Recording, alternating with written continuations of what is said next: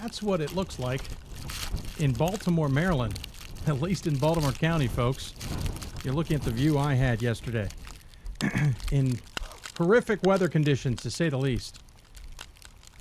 In the area, it was the blizzard of 2016 certainly did its course to the region. This is my neighborhood. I know to a lot of you in the Northeast or the Mid-Atlantic, or I mean, I should say the northern Midwest and maybe other parts of the country are probably laughing a little bit, but 3 feet of snow dumped on my area. Record storm for the region. Pretty impressive, to say the least. And it has delayed a ton of games, postponed them to different points in time. I had a time lapse. Apparently this system that I use to produce doesn't like the time lapse. But nonetheless, there is your view of the storm in my area. And welcome into Hoopsville, everybody. A little bit delayed here. Apologize for that. A little scruffy, glasses, etc. It has been a crazy weekend here at the house, as it were. Thank goodness we have studios here at the house, or we wouldn't be on the air. We have 3 feet of snow that dumped in front of us. The car has been undug, but the plows have not been through the neighborhood in almost 36 hours. So there's no chance we're getting out anytime soon. Interesting enough, I have a basketball game tomorrow to announce, as Goucher and Drew will face each other in landmark play tomorrow at the Sports and Recreation Center at Goucher. A game that was supposed to be played Saturday got delayed to today, Sunday, and then smartly delayed to Monday. I'm still a little surprised they're going to play it, but they're going to play it nonetheless. Drew can get down despite the weather up there in northern Jersey. And apparently everything will be dug out at Goucher. But a record storm in the Mid-Atlantic region certainly delayed games in the Centennial. It delayed games in the Landmark. It delayed games in the CAC, etc. Lots of places that it delayed games. And as a result, we're going to be making up games for a little bit between now and whenever. I think the Merchant Marine Catholic game will be made up the last regular season before the conference tournaments, February 20th, 21st time frame. To give you an idea of how much this will trickle down, those sets of teams will play a doubleheader, 2 doubleheaders. I think it's going to be Saturday, Sunday, but I'm not positive. I don't have that off the top of my head. So needless to say, craziness from this storm. It dumped 3 feet, like I said, in my neighborhood. I know it dumped probably more in some other places and less in some others. But it's a story in Division III because of how many games get affected. How many schools are affected by that storm is pretty impressive because the Northeast is so jam-packed with schools. Luckily, it did not go very far into the Northeast. It did not go into New England. If it had continued on into New England, we've been talking about even more games postponed and delayed and teams not being able to get home. There were at least some Division I teams that had trouble on the Pennsylvania Turnpike, I should say. So luckily, the weather has passed. I know we showed that video, and I apologize to you, those of you listening to the podcast, not able to appreciate that, but we will have links on our website if you didn't see it, including the time-lapse I shot out my backyard, or a back porch, I should say, should you be interested in seeing that as well. It's one of those things that kept me busy besides all the shoveling.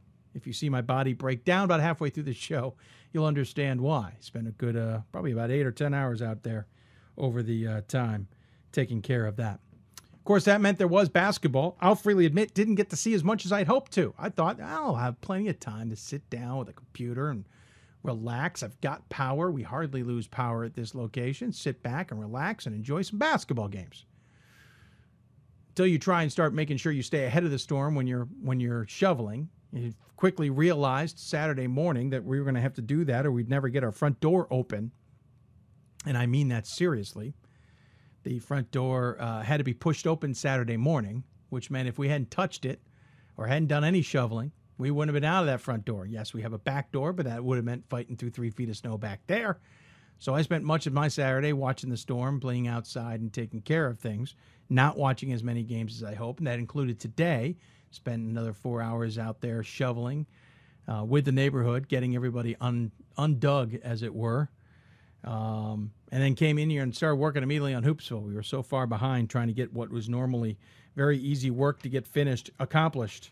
It took a while. So I apologize. I have not seen as many games as I normally would. I do know that some took advantage of the storms to sit back and watch some Division III basketball, and I hope you were one of them. Doesn't mean we don't know what happened this weekend, that's for sure. On the men's side, so far the top 25 has been relatively calm, though Elmers took a tough loss, losing 80-62, the number 2 team to North Central, 80-62. That's going to give voters some pause, to say the least. They're now 16-2 as we vote tomorrow. Even I will be sitting here going, I know North Central is a really good basketball team, but Elmers beats Augustana, and Augustana thumps North Central. How do you read into that? We'll have to read into that in some capacity or another. You have to move down to Amherst, who had a horrific week. At number 8, lost to Wesleyan, which we mentioned on Thursday night. They then lost to Colby by 2 this weekend. I say horrific because they lost 2 out of 3. That's not going to do very well for anybody who's a Lord Jeffs fan, because they're going to tumble in the polls, I suspect, out of 8th. They're going to fall probably down to about 15th or so is my guess. Christopher Newport's game against Frostburg State, no surprisingly delayed or postponed, so that game affected by the storm. Franklin and Marshall lost to Gettysburg earlier in the week. That was the only game they played because their game against McDaniel postponed as well. They were supposed to play Saturday, then they decided to play Sunday. I think they're going to play Monday, tomorrow. Don't quote me on that, though, because I don't have it in front of me. We'll keep an eye out for that. We have friends who certainly will tweet us accordingly if they're happen to be tuning in, doing absolutely nothing else right now. Sorry, I'm trying to get something. There we go. Getting rid of something on my tweet deck that I don't need anymore, as it were. We'll keep an eye out on whether what the status of that game is. May even look it up. Whitman lost to Pacific Lutheran. There's Pacific Lutheran I know of. That's the one I saw in Vegas, not the one that started the conference play after Vegas losing, what was it, 3 in a row? Pacific Lutheran beating Whitman by 5. Whitman will fall from 16th just a little bit. NYU lost to Chicago, but then beat WashU. It's a good win for NYU. I would argue that's the first good win NYU's had all season, though that's also a down WashU team. Let's not sugarcoat that too much, but Chicago got the win. Mount Union lost to Marietta, which we mentioned earlier in the week, but then beat Otterbein 94-61. And Tufts lost to Wesleyan, which we talked about earlier in the week. Oh, I'm sorry, no, not earlier in the week. That was this weekend. They lost to Wesleyan by 1, beat Conn College by 2. The rest of the top 25, pretty quiet. Carroll lost to St. Norbert earlier in the week, which we mentioned. Whitewater lost yet again to Eau Claire. This time to Eau Claire. MIT lost to Emerson. That's a surprise. Babson, again, was supposed to play, or lost to MIT, then had their Coast Guard game delayed, but then won that one. WashU had a bad weekend. Lost to Brandeis and NYU. I think the voters may be finally ditching WashU a little bit here. They're 10-6. Plattsburgh lost to Brockport State. They went 2-1 on the week. Trine lost to Alma earlier in the week in a crazy game, which we talked about, but came back to barely get past Olivet. 55-54. Voters may not like that too much. Oneonta lost to Buffalo State and then beat Fredonia State. Bethel lost to Concordia Moorhead. Hampton-Sydney lost to Randolph. St. John Fisher lost to Hartwick. Eastern Connecticut lost to Southern Maine, and River Falls lost to Platteville. That all happened on the men's side in receiving votes. Women had more losses this week than the men did in the top 25. WashU lost to NYU, 66-64. Let's be honest, that was an 8-9 game. One of them had to lose, right?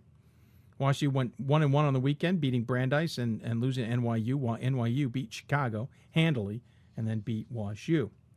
Ohio Northern lost to Capital. That'll be interesting. It's a number 11 v. number 17 game. Capital's had an up-and-down type of season for a team that's pretty good. But that's only their second. Capital's had 15 wins and 2 losses now. Ohio Northern now with 3 losses. And Capital up and down, they've been kind of yo-yoing in the top 25. Whitewater earlier in the week lost to Oshkosh, but then beat Eau Claire. Calvin, which we mentioned, got thumped by Hope early in the week, came back and thumped Kalamazoo 76-44. No surprise there. River Falls, who lost to Stevens Point, at least made up for it by beating Platteville.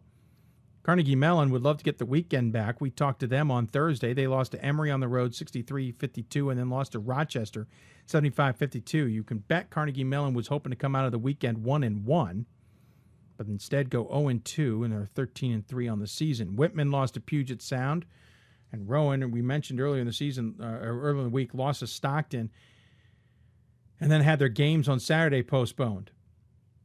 Lots of postponements, to say the least. Those receiving votes: Wartburg lost, Luther lost, Kowloon lost, Moravian lost, though to number 6 Scranton. Bowdoin lost, Conn College lost, Keene State lost, and Stevens lost. In a lot of these games, again, may not indicate a postponement. The only way Darrell catches a postponement if it's clearly marked. Sometimes the way our system works, postponement, just literally they move the game, and you just didn't realize it was postponed in the first place if it disappears off the record to begin with. You have questions for us, tweet us at D3Hoopsville or hashtag Hoopsville. Email us, hoopsville@d3hoops.com. Join us on Facebook, facebook.com/Hoopsville. Try and answer some of your questions as possible. You can have a chat room in the YouTube page. We try to monitor, but to be honest with you, that is a tougher one to monitor, but we'll do our best. Let's talk about coaches who are going to be on the show tonight. Got a long list, as it were. It's going to start off. We're going to go up to the Northeast, apropos of the storm. Talk to Charisse Galasso from WPI. Team has only lost one game on the season on a 14-game winning streak, if memory serves, maybe 13. Talk to her about her women's squad up there in the Northeast. Talk women's basketball with Rowan. Rowan, the team that lost to Stockton and didn't get a chance to make up for it on Saturday, kind of itching to go after a tough loss to Stockton. We'll talk to Gabby Lasella coming up here on Hoopsville. Then we'll head to the WBCA Center Court and talk to Chris Huffman, DePaul women's basketball coach. Talk about more than just the game with her. We'll talk about what she does off the court, especially what she does with the WBCA as well, but other things that she has started as well. Then we'll switch into men's basketball. We'll head out to Chicago, talk to Mike McGrath of the Maroons, the head coach there, number 12 ranked, had a good weekend on top of the UAA currently. We'll talk to him about how his team's looking. And then Bert West of East Texas Baptist will join us. We'll head down to Texas one more time. We wanted to go out somewhere else in the South, but the game schedules just didn't allow it. We'll go out to Texas one more time, talk to Bert West from East Texas Baptist. Coming up here on Hoopsville. Reminder, Thursday is our marathon show. We'll be working hard the next few days to put that show together. Lots of guests in the 12 hours that will be on the air. You can pretty much guess. We can probably have about 36 guests, if not more, give or take, we should say, on the show. We will be working very, very, very, very, very hard on that in the coming days. Maybe some surprise guests as well. Nothing's confirmed as of yet. We are doing our best to solidify those guests, and we will do so as soon as possible. If you have any questions for us, email us, hoopsville@d3hoops.com. Also join us on Facebook, facebook.com/hoopsville. Tweet us at D3Hoopsville or hashtag Hoopsville. We'd love to hear from you during this show. In a few minutes, we'll head out to the Northeast and go up to Worcester, Mass. to talk to the WPI women's basketball team, a team that's certainly having a good season. But if you have guest ideas, we'd love to hear from you. Please let us know what your ideas are, and we will do our best to get those guests on the show if we agree with you. If we think, that is a good guest and somebody we should have on the show, we will do our best to accommodate that request as well. Just tweet us, email us, even mention us on Facebook. Will work for us as well. We're 5 weeks away from the end of the basketball season, regular season, and we'll be talking about selection. So we still have a lot of basketball to go, but time is certainly running out. At the same time, we will be talking regional rankings here in a couple of weeks. Those regional rankings certainly will mean a lot to a lot of people. It'll also maybe frustrate people as they finally get a real sense of where they stand with SOSs and results versus regionally ranked opponents. Granted, the first regional ranked opponent won't matter. They don't have it in the first week. We can talk about those details as we get further down the road, but it's something to keep in mind as we get further down the road that a lot of these SOS numbers and results versus regionally ranked opponents start to mount up and start to count up and start to become more important numbers, and we will be certainly diving into a lot of that as we get further down the road. By the way, hats off to New Paltz men's basketball. Got a win on a tough season for them. Remember, New Paltz had a horrible car accident earlier in the season where 3 players were involved. 2 of them are back playing. One of them, though, is not. He is fighting to get back on the basketball court. They've had a rough go of it. They beat Buffalo State in a big game. And from everything I heard, celebrated in the best respectable way possible. Made sure to get back to their locker room before they hooped and hollered. Got to give them to them, though. Doesn't matter when they hooped and hollered. They certainly deserved it. Another interesting story. Give me a moment here. I want to look it up first because I cannot remember where it is. There we go. Remember, we did the story about the Geneseo women's basketball team on Thursday and the loss of one of their players. They went and played this weekend. They went and played Potsdam. And to quote them off their Facebook page, it's not a coincidence that we held Potsdam to 32 points. You remember Kelsey's number was 32. And it's not a coincidence that the shots on goal at the Geneseo Ice Knights, which is the men's hockey team, came at 1 point in the game at 1 point was 32-23. That's Kelsey's number at 32. That's Matt's number at 23. And that their total shot differential was 23, which is Matt's number. Little signs remind us of Kelsey and Matt. Of course, it comes with a picture of her jersey with a net on it on the seat. Hats off to Geneseo, who's doing their best to handle that the best way possible. Again, thank you to Scott Hemmer for coming on the show. Appreciate him taking the time on Thursday. Going to take a break. When we come back, we're going to start our interviews, and we'll be talking to we'll head up to the Northeast and talk to the women's basketball coach at WPI. If you have questions for her or anybody else, make sure you tweet us at D3Hoopsville or hashtag Hoopsville. Email us hoopsville@d3hoops.com. Join us on Facebook, facebook.com/Hoopsville. Plenty more Hoopsville ahead. Like I said, we'll be back after this here on Hoopsville.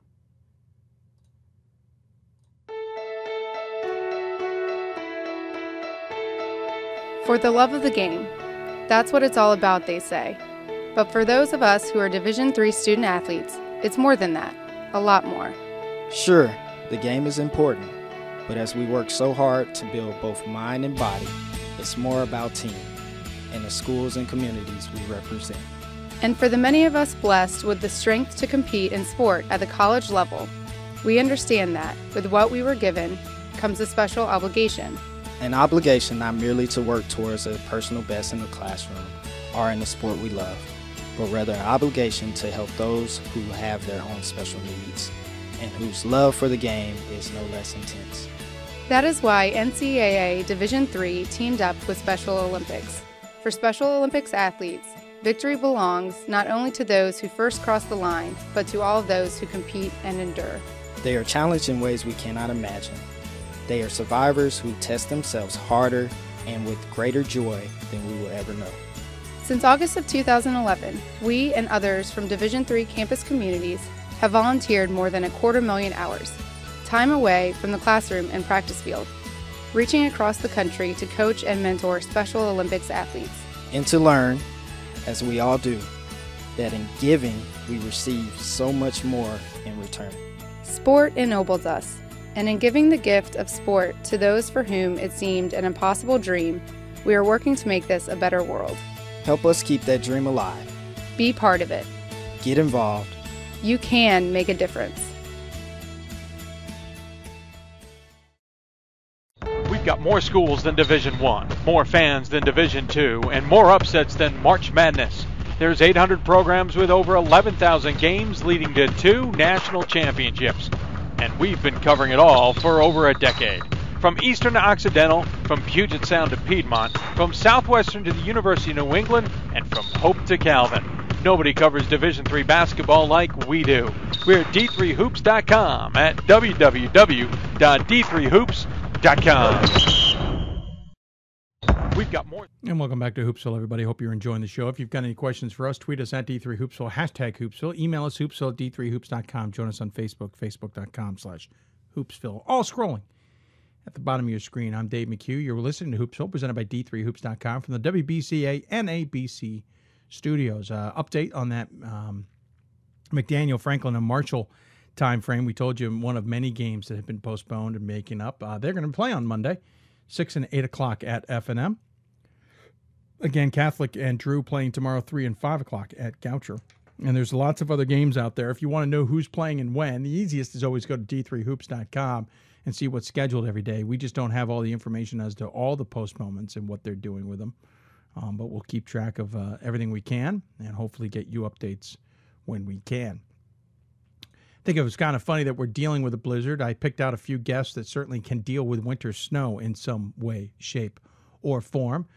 Not all of them, but most of them, because they all come from a bit of a cold weather region. Of course, last year, the Boston area, or really Boston West and then North and East, all got hammered with some big storms. And I figured our first guest would appreciate what we're going through, or maybe even be laughing at us.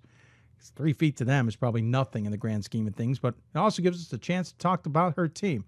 They've been on a roll at WPI in women's basketball, 16-1 overall, winners of 14 straight. And joining us on the Hoopsville Hotline is their women's head coach, Charisse Galasso. Coach, welcome to Hoopsville. Thanks, Dave. Thanks for having me. Absolutely. Appreciate you taking the time. I'm sure you're laughing at just the measly 3 feet that we've received here in the Baltimore, D.C. region. Well, we can definitely appreciate and sympathize with you after all the snow we've had the last couple of winters. But we were happy to miss this one. Sorry you got it, but glad you're able to dig yourself out. Yeah, so far. Still waiting for the plow to show up. But plenty of food, and if anybody hears the noise of kids outside or upstairs or something, they can understand that they're a little bit cabin fevered themselves, and keeping them quiet's a little bit harder than usual. But not keeping quiet are your engineers squad, Coach. As I said, 14 straight games here. You just beat Clark here this weekend, 63-57. Got a game coming up against Mount Holyoke, obviously, but you guys have been on a roll here as of late. This is a team that seems to be quietly getting it done. Yeah, we did have a tough one yesterday. Our crosstown rival in Clark gave us a great game, and always does. It's quite a rivalry. We're pretty pleased with the progress that we've been making, and we've just been finding ways to win. It hasn't always been pretty, but we'll take it. And really focusing a lot on our defense. I think that's really been a key to our success this season. But the team has really come together, and really impressed with how they were able to come together so quickly this year. Guys, again, 14 games winning streak. You're sitting in a conference that has certainly had some respect over the years. In the NEWMAC. And, of course, in the NEWMAC, you have a half-game lead right now on MIT and Babson. Springfield and Coast Guard are back there as well. Are you a little surprised that you're not getting as much attention nationally as you would be with this record? No, I don't think we're surprised. Actually, we're not really paying too much attention to that. It is a very tough league, and I think you've had some teams that, Babson, for example, who has really kind of stood out, rightly so, over the past 5-6 years. And really represented our conference well. And, I think we're going to have to earn that respect, and we're okay with that. We're just quietly going about our business day after day and, see where it plays out for us. Sure. The squad, again, 14-game winning streak. The last time you lost, the only time you lost was back against Mass Dartmouth on November 18th. You had played your opening weekend against Becker and Clark at a tournament at Becker and won those, and you took the loss to Mass Dartmouth, and you guys have won ever since. Is that Mass Dartmouth almost a distant memory now? Yeah, I think it actually was a little bit of a turning point for us. We went to double overtime last year, overtime this year with them. It's always been a battle, great team. So we went down there, on a Wednesday night. I ended up getting there late. There was bad weather. A little bit of adversity, got off to a really poor start. We were down 9-0, 12-0, and then battled all the way back.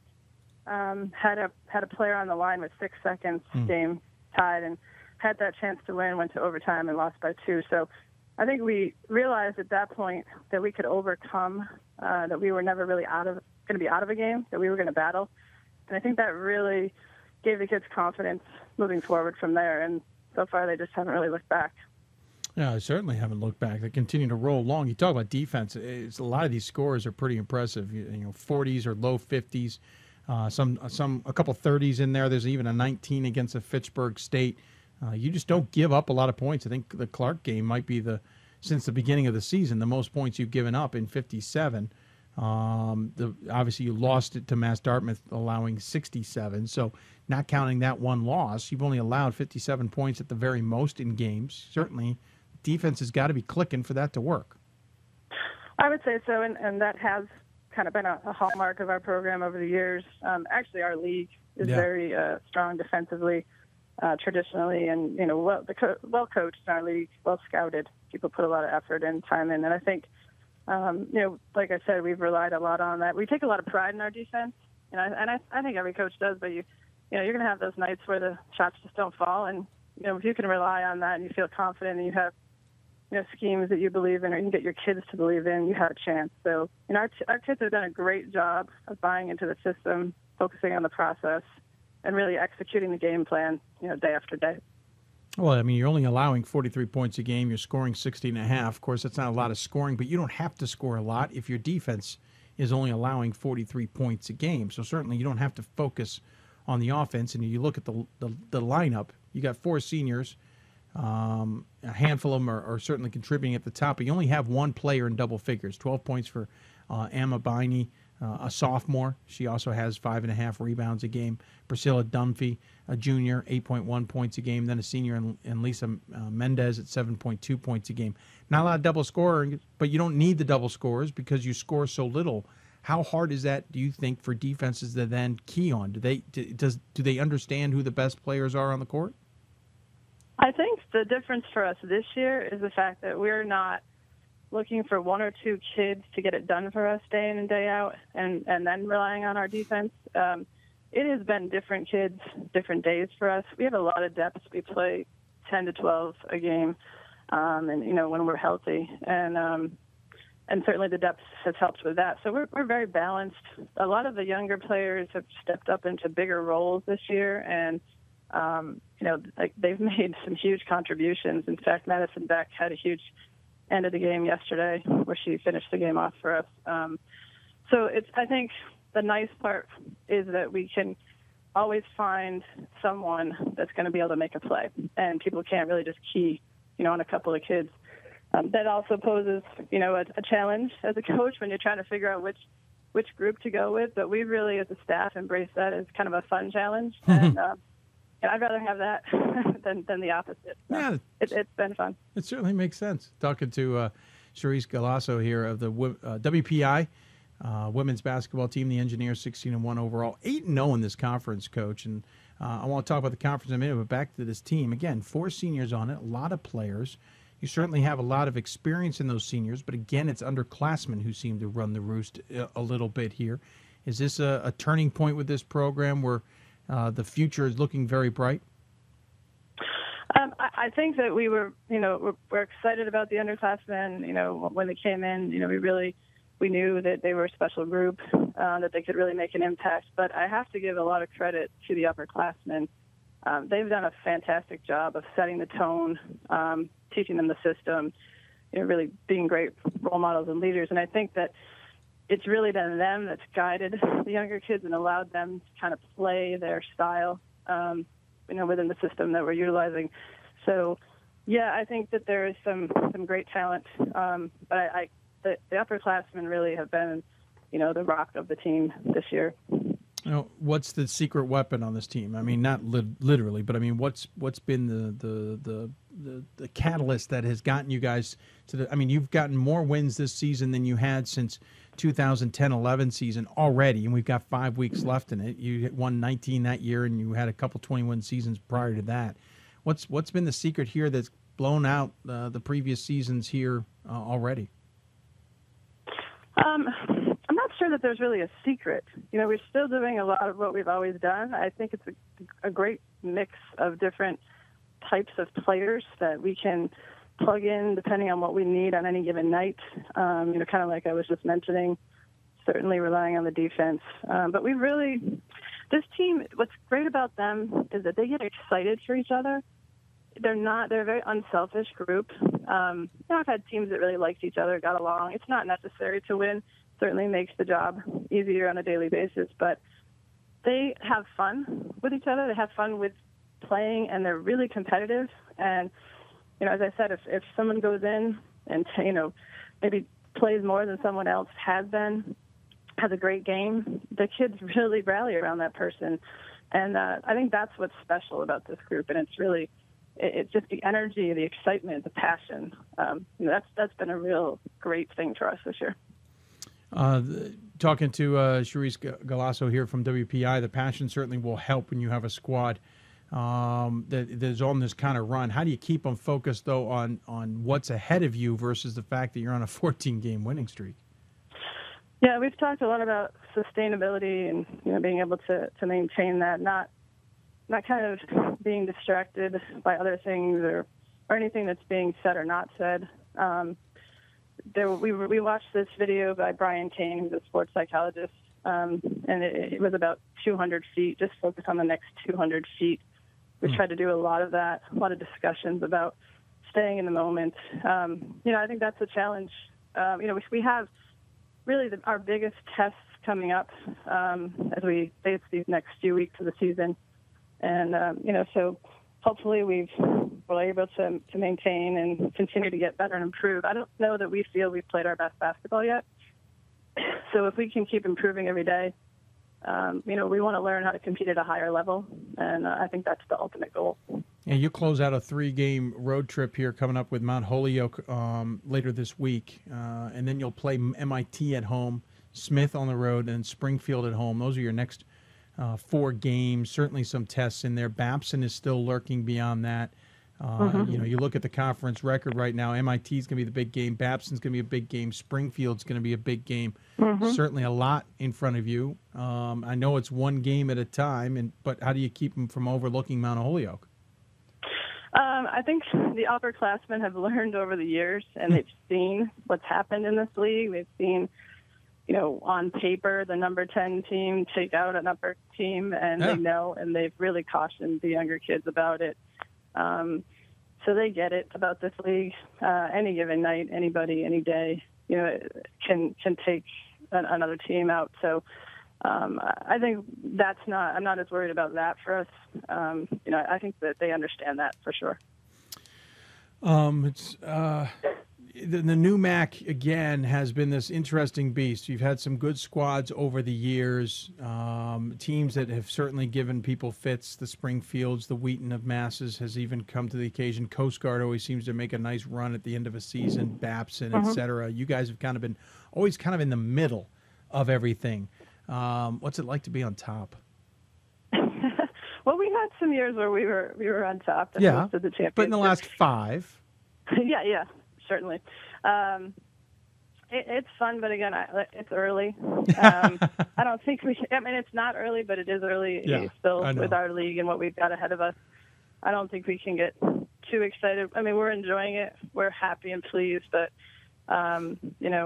we've got to prove to nobody but ourselves, that we can continue this and that it's not just a streak or a one-time thing. So, we're just going to stick to business as usual and keep plugging away day after day. But I know the kids are, they were proud of the work they put in. I'm proud of them, and I'm really happy for this group of kids. They're pretty special. One of the things that jumped out at me was the fact that as an undergrad, you played at Rochester in the UAA, obviously, played basketball and soccer, which is impressive in the short term of it. But the fact that you had a long soccer season, usually almost every single season, including a national championship while you were there, meant you were getting into basketball just a little bit late. What was it like to be a 2-star athlete in college? And furthermore, have you been able to use any of that or be able to still remember any of that to be able to relate to the student athletes of this time and age? I had a great experience. I was lucky. I had great coaches, great teammates. Winning that national championship was unbelievable. And I still can remember some of it, as you mentioned. It was a ways away, but I think trying to balance all that, playing 2 sports, at a school like Rochester, certainly, I learned a lot, and it's one of the reasons I wanted to stay at Division III. I liked Division III. I had such a great, amazing experience, and so I really enjoyed, being a part of my players' experience at this level and having basketball mean something to them as they go through their college journey. But I'm not sure I have too much other wisdom to impart for them on that as far as my experience, but just learning how to battle through everything. So they're going to face adversity, and I think athletics teaches you a lot about that. The men's team has certainly had its attention over the last few years, 21 seasons for as long as anybody can remember, certainly some memorable runs. They're 15-2 this season. Now you're 16-1 this season. That's got to be creating a little bit of buzz there in Worcester. It is. The men have, Coach Bartley has done a great job. We're good friends, and, we watch each other's practices, help each other out. It's been a nice relationship there. So they're excited for us and always been very supportive. So, but I think that, I think it's nice for our women to have that same level of, excitement going on around our program too. So, but it's a great relationship. Completely agree with you. You should get a burger named after you, though. Have you talked to him, Coach Bartley? Yeah. Have you talked to Coach Bartley about this? Happen. No. What's that? It's not going to happen. No. That's disappointing. No, you've got to really do something special. But your name's perfect for it. The Golasso. I mean, the Colossal Golasso. Yeah, yes. You could make something with that, I think. It could be awesome. This coming from a guy who's still yet to eat at the cottage. So someday. Well, Coach, I really appreciate it. I got to get up there and do it. Coach, I appreciate you coming on the show. Appreciate you taking the time to do so. As always, we give the coach the final word. Any final thoughts you want to share with those who may be tuning in? No, thank you so much for having me and for taking this time and for what you do for D3 Hoops. We all really sincerely appreciate that. And I have to say hello to my mom and dad, as I always do at the end of my interview. So hi, Mom and Dad. Love you. Perfect. Perfectly done, Coach. Thanks so much for coming on the show. I appreciate it. Good luck the rest of the way, and we'll talk to you soon. Thanks, Dave. Take care. Take care. Charisse Golasso joining us here on Hoops with the Engineers. 14 straight, 16-1 overall, 8-0 in the NEWMAC, half-game lead on MIT and Babson, who are 8-1. They got Holyoke coming up here on the road. Holyoke may be undefeated, but you got to watch out for Mount Holyoke. And then MIT at home, then back on the road for Smith, then home for Springfield and Babson. So some big games coming up in the next 5, with 5 weeks left to go in the regular season. Certainly worth watching the Engineers, both in men and women's basketball. The team's certainly playing pretty darn well. Going to take another break. When we come back, we will continue with the women's basketball. We'll slide down the East Coast into New Jersey, talk to a team who's had to deal with some adversity there as well with the weather, losing some games. How do they adjust, etc., after coming off a pretty tough loss? We'll talk Rowan women's basketball coming up. You're listening to Hoopsville, presented by D3Hoops.com. If you have any questions for us, you know how to get a hold of us. Tweet us at D3Hoopsville or hashtag Hoopsville. And join us on Facebook, facebook.com/Hoopsville. You can also join us on Twitter at D3Hoopsville or hashtag Hoopsville. More Hoopsville right after this.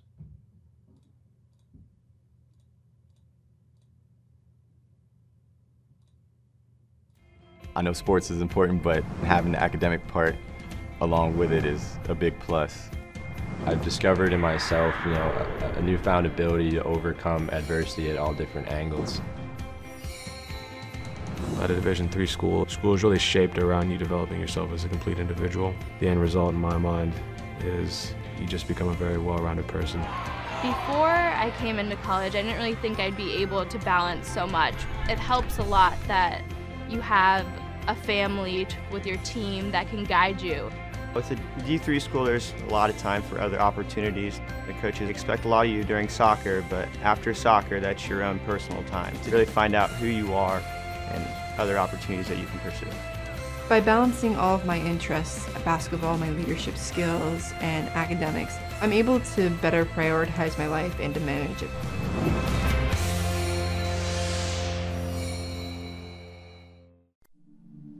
I used to never really talk, ever. I was afraid if I said something wrong, everyone would laugh at me. But then I started to play golf with Special Olympics. It helped me to find my voice. And now everyone else is speechless. I'm a current Division III student athlete, and I remember how intimidating the first year of college can be. So if you're a first-year student athlete and nervous about coming out as LGBTQ, I pledge to stand by your side as your ally. If you can play Division III. We are Division III student athletes, and you can be too. If you can play in Division III. I know sports. Hey, welcome back to Hoopsville, everybody.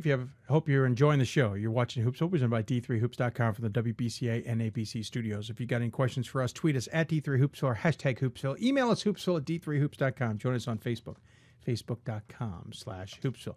Keeping with the women's basketball theme here tonight and talking about some of the best, but at the same time, we've been talking a little bit about the weather and how it's affected things as well, and that's no exception for the team we're about to talk to. They've had a few of their games delayed, had more snow than I think they were anticipating, or at least they were about 2 days beforehand in New Jersey.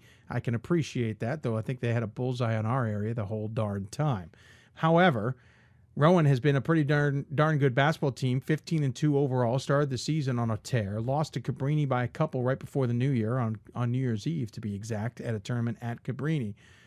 And then got, unfortunately, thanked for going all the way down to Stockton to play basketball earlier this week with an 85-53 loss. Well, they were itching to get going and play Ramapo this weekend.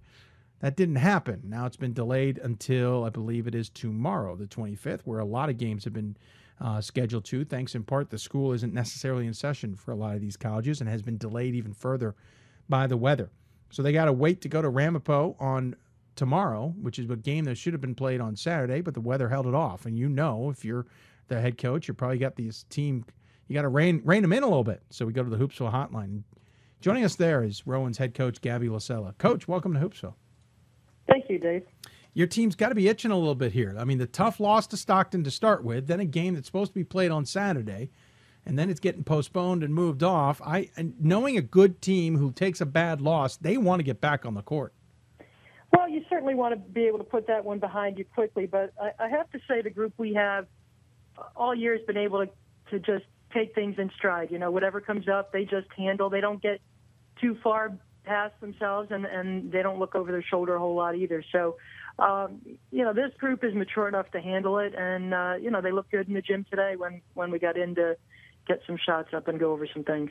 I was going to say, how hard is it to even get in and schedule, get practice in? I mean, a lot of the New Jersey schools tend to be a little bit more commuted friendly than it is on campus friendly. You got players who try to dig themselves out, I'm sure.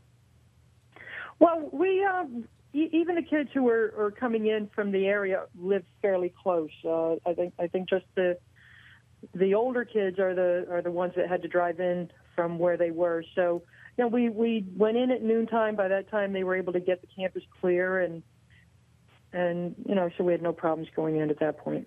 Me snowblowing myself out was probably more work than they all had to do.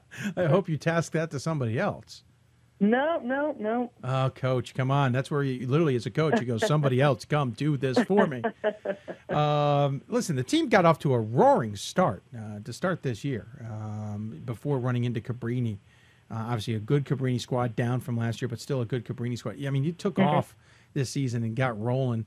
The loss to Cabrini certainly stung, but then you went and recovered by winning against Montclair State at their place. That had to tell you that this team was special, because that's a tough recovery. You lose your first game of the season after starting so well.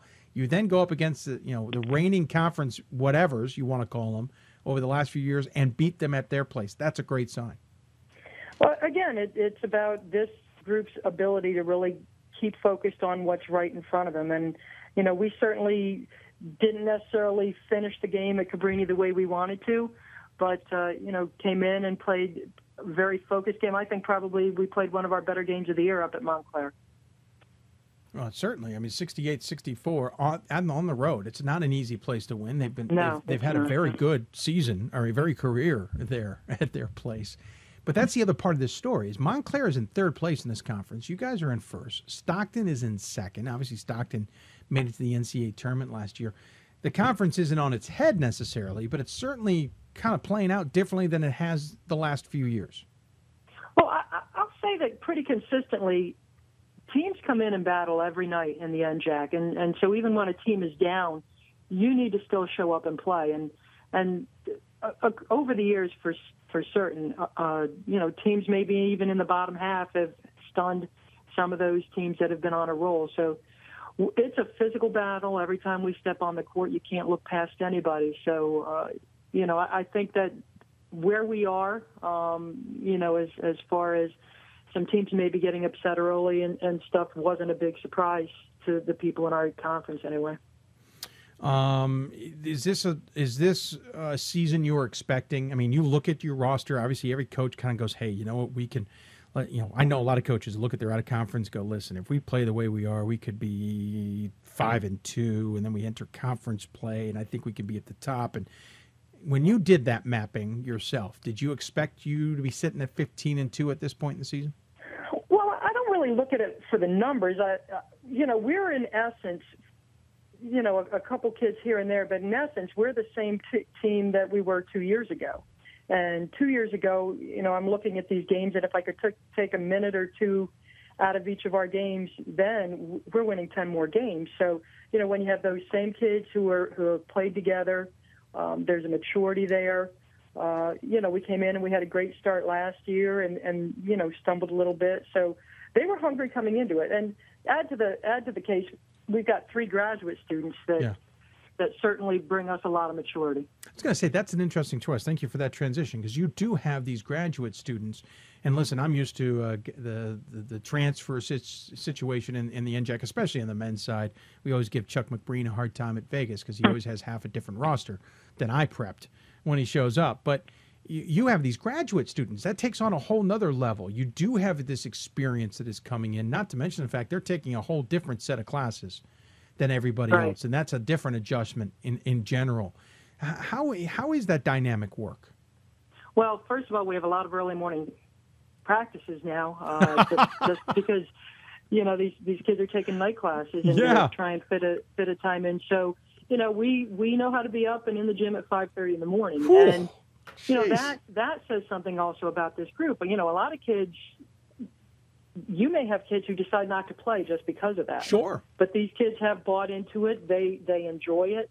And they are ready to work at 5:30 in the morning. So, again, it just goes to the mindset that whatever's going to come up, they're going to find a way to deal with. But, a lot of kids maybe have, different teams may have fifth-year players, but I think it says a lot about the character and the focus, the ambition of our team, that these kids graduated on time and they're now in grad school and using that last year of eligibility. Which is certainly a YD3 thing. It's terrific that they're getting that chance. And Solstrom is the leader here, Caitlin Solstrom. She's one of those graduate students, 16 points a game, nearly 5 rebounds a game. Kate Matthews, another grad student at 11 points a game and 12 rebounds a game. It's not often you see somebody have more rebounds than points in a game.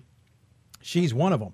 And then was it Anissa Sanchez, 10.5 points a game. Melissa Lake, 9 points a game. Of course, both of them bring down some good rebounds. Sanchez at nearly 5 and Lake at about 6.5.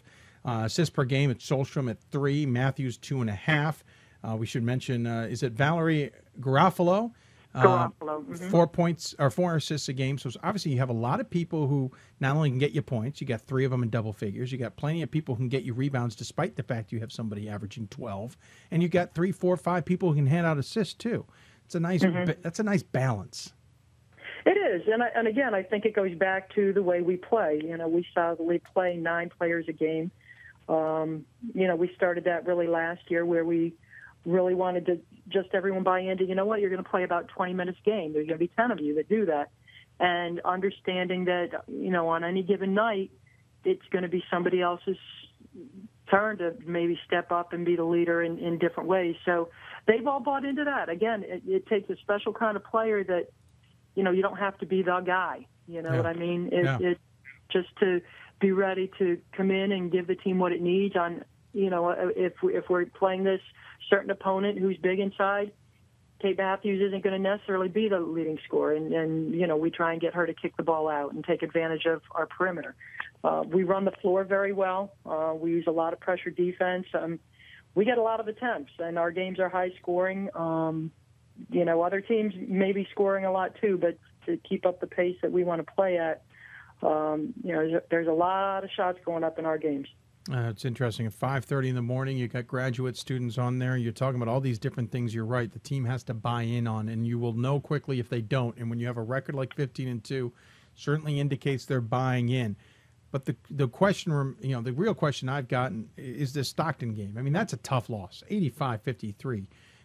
For anybody who looks on that from the outside in at a box score, just thinks their wheels came off the rail, that things just went completely haywire. How do you recover from that and get them focused on the next one without that being a real devastating loss for a squad to take? Well, you look beyond the score, right. and if you look at the box score, we took 25 more shots than Stockton did.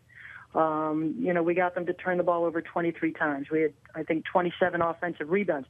So we did a lot of good things. Yeah. Unfortunately, we couldn't hit the ocean. We shot 10%, I think, from three-point range, and I think 23%. So, we're looking at it. If we shoot our averages, we're probably winning that game. So, you just when you have, we just went in the gym saying, well, we all know everyone's going to have a bad shooting night. Hopefully everybody got it out of their system in that one game. And that takes nothing away from Stockton. They certainly have shot blockers that can impact the way that you shoot the ball and everything else. But, it's next game. It's done. And we're moving on to who we have right next in front of us. The two of the next three games, like three of the next four games, are going to feature teams kind of near in the bottom third of the conference. You'll face Ramapo, then you'll face Rutgers Camden, who's in the upper third. We should mention they're tied for third in the conference. And then it's New Jersey City and then College in New Jersey. So you got this little phase here you're going to go through where you got games you have to win because you have to win them, and you should win them. But obviously the backside of that is you're going to go right into the top of the conference. Is this a perfect time to maybe get players rested who need to get rested while still accomplishing the goal of making sure you win these games? I don't know that it's about rested as much as really us really keying in on some areas that we want to improve on. Sure. Again, we go pretty deep into our bench, so we're just going to be who we are, and we're not going to really change things up. Again, I constantly remind them every game in the NJAC is a battle, and you have to pay attention or someone's going to sneak up and steal one from you. So, whether we don't worry about what a team's record is, we really look at coming in and trying to play the best game that we can play and be who and what we are. And if we can dictate the terms of the games and play the way we want to play, we believe we're going to be successful. Well, I appreciate you taking the time, Coach. This is a fascinating conference. We've been used to Montclair State being at the top, and then Stockton kind of emerged last year. Surprised a few people by making the NCAA tournament, and now your guys are leading there. Stockton's in the mix. Montclair State's in the mix. There's some other teams who are kind of positioning themselves as well. Looks like it's going to be a fascinating race all the way to the end. As always, we give the coach the final word. Any final thoughts you want to share with those who may be tuning in? Well, first of all, Dave, I appreciate you guys really supporting Division III basketball the way you are. And you really are one of the only places to just stay on top of everything that's going on in Division III. So we check out your site all the time and appreciate your efforts. Thank you. I appreciate that very much. And find someone to dig you out, would you please? Well, I didn't have to use a shovel. The snowblower is a blessing. Well, the snowblower, you're good. I don't have one. I have too small a house, but at least you got one. That's a smart purchase right there. In that case, enjoy. Those are fun to use. Yeah, thanks, Dave. All right, Coach, take care. Thank you very much. I appreciate it. Coach Lasella joining us here on the show. Again, 15-2 on overall, 9-1 in conference play. They will take on Ramapo in the game. They're supposed to play Saturday. They'll play them tomorrow on the road. Then home against Rutgers Newark on Wednesday. Then on the road against New Jersey City on Saturday. 3 games this week. Obviously weren't scheduled to be that way, but we'll see how they do. 2 of them on the road. Barring any other weather that could come this week, who knows? I haven't even looked that far down the forecast, but they'll get back on the road, as it were, and back into conference play accordingly. We're going to take another break. When we come back, we'll go to the WBCA Center Court. We'll head out to Ohio, another place they certainly know a little bit about snow. We'll talk to, Indiana. I apologize. We're heading to Indiana. Going to talk DePaul women's basketball with Chris Huffman, but more importantly, going to talk about what she does off the court, what she does in the game of basketball that has nothing to do with her own team. That's all coming up here on Hoopsville. You're listening to Hoopsville, presented by D3Hoops.com from the WBCA and ABC studios. More Hoopsville right after this. For the love of the game, but for those of us who are Division III student athletes, it's more than that, a lot more. Sure, the game is important, but as we work so hard to build both mind and body, it's more about team. That is why NCAA Division III teamed up with Special Olympics, and in giving the gift of sport to those for whom it seemed an impossible dream, we are working to make this a better world. Help us keep that dream alive. You can make a difference. We've got more schools than Division I, more fans than Division II, and more upsets than March Madness. There's 800 programs with over 11,000 games leading to 2 national championships. And we've been covering it all for over a decade.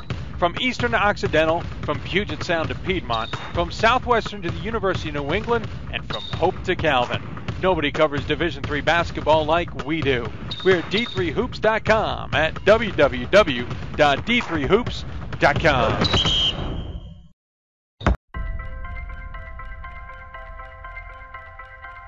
I'm a Division III student athlete, and I know how powerful words can be. The term gay doesn't mean stupid, lame, or less than. So I pledge to speak up if I hear the term gay used in a derogatory way or any other homophobic terms. If you can play in Division III. I'm a Division III student athlete, and my teammates unconditionally accepted me as part of their family. So now I pledge to do the same for others. If you can play in Division III. I'm a current Division III student athlete, and I remember how intimidating the first year of college can be. So if you're a first-year student athlete and nervous about coming out as LGBTQ, I pledge to stand by your side as your ally. If you can play Division III. I'm a Division III student athlete, and I believe student athletes can help break down the barriers of exclusion. I pledge to support and encourage my teammates to support my campus's LGBTQ student group by volunteering and participating in events. If you can play in Division III. I'm a Division III student athlete, and I believe that everyone should be educated on LGBTQ issues. I pledge to work with my athletic department and my campus to foster dialogue and create a community of support, respect, and pride. If you can play in Division III. We are Division III student athletes, and you can be too.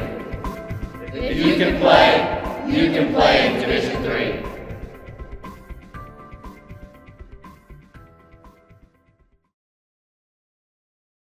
I did receive a non-athletic scholarship upon entering school. I got the presidential scholarship, which was huge for me.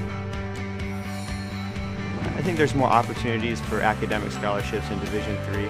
I did receive academic scholarships. Just being involved on campus, being a leader, all those things combined kind of get me recognized. It's a great experience for me.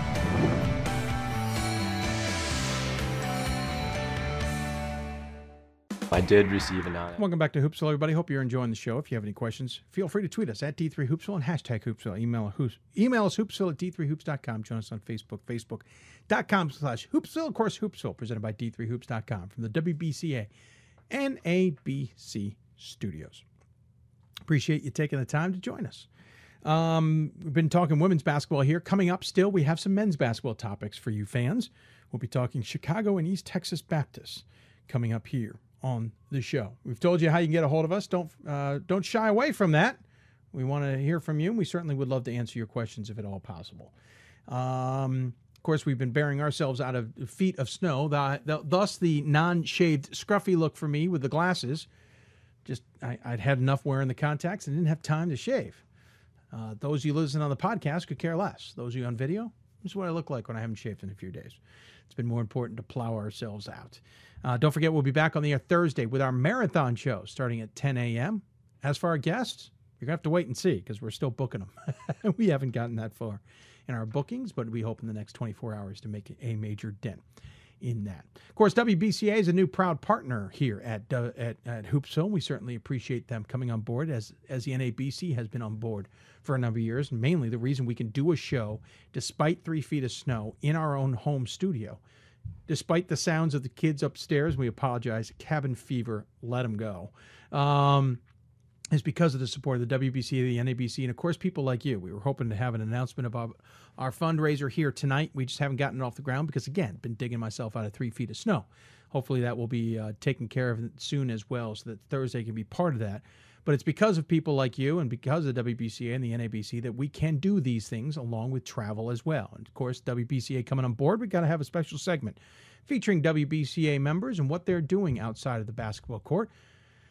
And our selection today is women's basketball coach at DePauw. Chris Huffman joins us here on Hoopsville. Coach, welcome to Hoopsville. Hey, thanks for having me, Dave. It's a pleasure to be with you, and I'm glad you're safe. Maybe stranded, but safe. Yes, you've a combination of both. Safe, the kids haven't gone completely nuts yet, so I'm still somewhat safe. We certainly are safe in the house as well. Yeah, 3 feet of the white stuff is. Listen, I love snow, but even this is a daunting storm in my book. Do you guys get 3-foot storms in Indiana all that often? I'm happy to report no. We've had a couple big storms in my time in Indiana, but nothing like that. So please keep it out your way. Yeah, you know what? At this point, I've got no choice. It is here. Now, granted, my family up in down east Maine are laughing at 3 feet. They saw 170 inches last year, including 70 in one storm. So, oh my goodness. Yeah, they're looking at me like I've got 2 heads, but I'm looking at them right now like they've got 2 heads because I'm dealing with this. Listen, we'll talk about your team in a little bit, but being that this is the WBCA Center Court, we get to talk about the coach just a little bit. And obviously, you're synonymous with winning at this point in time. I'll be blunt that it's a little strange not to see you guys in the top 25 at d3hoops.com. It hasn't been the best of seasons, but this sometimes makes me think these are the seasons that coaches sometimes thrive on a little bit because it really gets you to kind of refresh yourself. You know, we have had that opportunity. It's a team I really enjoy coaching. You know, when I look at this season, we have new faces on the court. We have 1 returning starter and only a couple kids that really have seen minutes in the past. So we've got a new team on the floor and a brand new coaching staff, and along with that, a new offense. So it is very much kind of a refreshing year for us. And I like how this team is progressing. And by the way, we should say this. I mean, this is by your standards. 13-5 by your standards is an off year. 13-5. As I said about Calvin men's basketball to a few people a few weeks ago, their record. There's a few hundred schools who would like to have that record in that schedule. There's a few hundred women's schools who would love to have your record with your schedule at 13-5. We're so used to not seeing 2-game losing streaks and such like that. The conference certainly seems to have gotten more competitive as well. Oh, absolutely. And you could see this brewing. In the last couple of years, there's been a lot of young talent in the conference, and they've got some veteran coaches that are outstanding and work extremely hard. So their kids are now their juniors and their seniors, and they're really putting things together and playing well. And that's certainly key. I mean, obviously, the end of the season is more important than what we're talking about technically right now, because you can make a run here and still position yourself for an NCAA tournament. So there's a lot of basketball to be played here. But right now, again, 13-5, 15-3 overall. You're actually a game back of Denison for the top of the conference and a game ahead of Kenyon. And, of course, they're the 2 teams that did you in recently. Denison beat you 63-54. Kenyon beat you 60-53 before you guys got back 3 wins with Wittenberg, Ohio Wesleyan, and Worcester. Interesting enough, Denison looms on Thursday. Kenyon won't be until near the end of this regular season. So you get your revenge coming up here in a big game for the top of the conference. How you getting everybody prepared? Is this a go back and look at the game that you played against them and see what you did, or is it start afresh and start new? You know, probably a little bit of both. It was a battle at our place when we saw Denison earlier. They're an outstanding team. You've got Sarah Lee leading the way as the head coach there with a long tenure, and she's got a great team. She's got a guard court with some experience and some talent and some depth, and she's got Jordan Holmes in the paint, who is setting a ton of records, block shots and rebounds, and she's a legit deal. So we have our hands full on Wednesday when we head over to their place.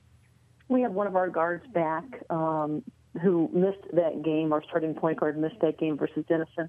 We'll have her back, and we know that will help us a little bit, but it will be a challenging task. So we need to learn from our mistakes from the first time around and hope to have a better outing. We'll talk more about you in just a second. I want to quickly go through the team, though. Emily Bood, is it Bood or Bud? Buddy. I like that better. Buddy. I like that better. Emily Buddy, sophomore, leading the way, 15 points a game, hauling in about 4 rebounds a game. Maya Howard, the freshman, 9.5 points a game. Abby Keller, senior, 8.5 points a game and 8 rebounds a game. Claire Ryan, a junior, 7.5 points a game. Taylor Howard, 5.5 points a game. So no huge scoring threats, but a nice mix of players there. You may have a lot of seniors in the sense of 5, but you don't rely on them. I seem to be saying that a lot about teams. It's the youth that seems to be driving the ship these days. It sure seems like it. You look at some kids in the conference and you think, "Boy, aren't you a senior yet?" And they're a sophomore because you see a lot of them from the tip and all season long. But there's a lot of young talent out there, and that certainly holds true in our conference as well. Interestingly enough, you're not that far removed from your second national championship back in 2013. There's got to be. Are there any players though on this team who played on that squad? Well, the senior class was a part of that team. Yeah. None of them had any minutes. That they watched a lot and from the padded chair, but they were a big part of our preparation always. And they've got great memories, and now they're trying to kind of regroup this team this year. Hey, listen, as a guy who was a bench player in his college career, there's nothing wrong with a cushy seat on your way to a championship ring sometimes. You got to do what you got to do. I tell you what, if a team doesn't have those players who are true practice players and game players and role players, you can't win. That's absolutely We've got true. a tremendous group that way, and a couple of them that are my favorite players because they're kind of the heart and soul, but yet they don't get the reward on game day, and I couldn't respect players more that can handle that role. That's absolutely the truth. Hey, I got a question before we get into things from a viewer. He emailed us this question. Said, any special prep work you have to do for Denison's Jordan Holmes? He's a leading shot blocker in Division III, and who obviously you guys will play coming up. Unfortunately, she's the one who helped end that 96-game home conference winning streak you guys had rolling along. Anything you guys got to do to focus on her? Well, we tend to talk about her a lot when we are prepping for her, and then I think you almost not paralyze the kids, but then they get in their head too much. So we will talk about her. We'll have some strategies, small strategies that we try to implement. Sure. But for the most part, we'll try to be us. I think we've made some mistakes in the past by maybe over-talking about a player, and then our players are not just out there playing. That makes sense. That makes sense completely to me. Let's switch over to you. This is the WBCA Center Court. We get to learn a little bit more about the coaches in this, and it's one of my favorite parts. So let's talk about yourself. You're certainly involved in more than just the basketball game, but you're involved in the game itself, if that makes any sense. First and foremost, one of the things that jumped out at me, at least thanks to your SID, Bill Wagner pointed out, you started a basketball program called the Little Sis program. Can you give everybody a sense of what that is? When I first arrived at DePaul, what's one way you can kind of reach out to the community? And we came up with a couple different things, and the one that's probably been my favorite is the Little Sister program. And what we've done is just invited kids from the community to be a part, come to the games, and then we pair them up with one of the players. So it's a big sister, little sister situation. And we invite them in the locker room after the game. So they get to come in and spend about 5 minutes with their big sister. And it's neat to see those relationships kind of develop. And, it's a 4-year thing if they get a freshman as a big sister. And it goes way beyond the basketball game. So it's been very, very rewarding to watch. And I know the families and the community have appreciated kind of the outreach. I was going to say it's got to be rewarding not only for you, for those involved, but for your team and for yourself. I mean, it's almost one of those circular things. It just keeps giving no matter how it goes. You're absolutely right. After the game yesterday, a cute story is this little Kylie, little sister, came up to me and she said, "You have to coach for 16 more years so you can be my coach." So I said, well, I'm going to try, Kylie. Hey, no pressure. So it was adorable. No pressure. You've been coaching 23 so far. I mean, no pressure at all. Right. But we hope that we can, get young girls involved with basketball, stay with the sport, or any sport for that matter. But we certainly love the sport of basketball. That's great. You're obviously very much involved with the WBCA as well. You're on the ethics committee, which I find interesting. Listen, there's a lot of ways people can interpret what an ethics committee does. So I'm just going to say, what does the ethics committee do? They started this a few years back when Beth Bass was the CEO of the WBCA. And, I think at the time there were coaches that were maybe frustrated with their coaching colleagues that might have been crossing the line. And so they tried to develop this a committee where we could be maybe the first outreach if something was seen to be awry in a program, and the WBC would reach out.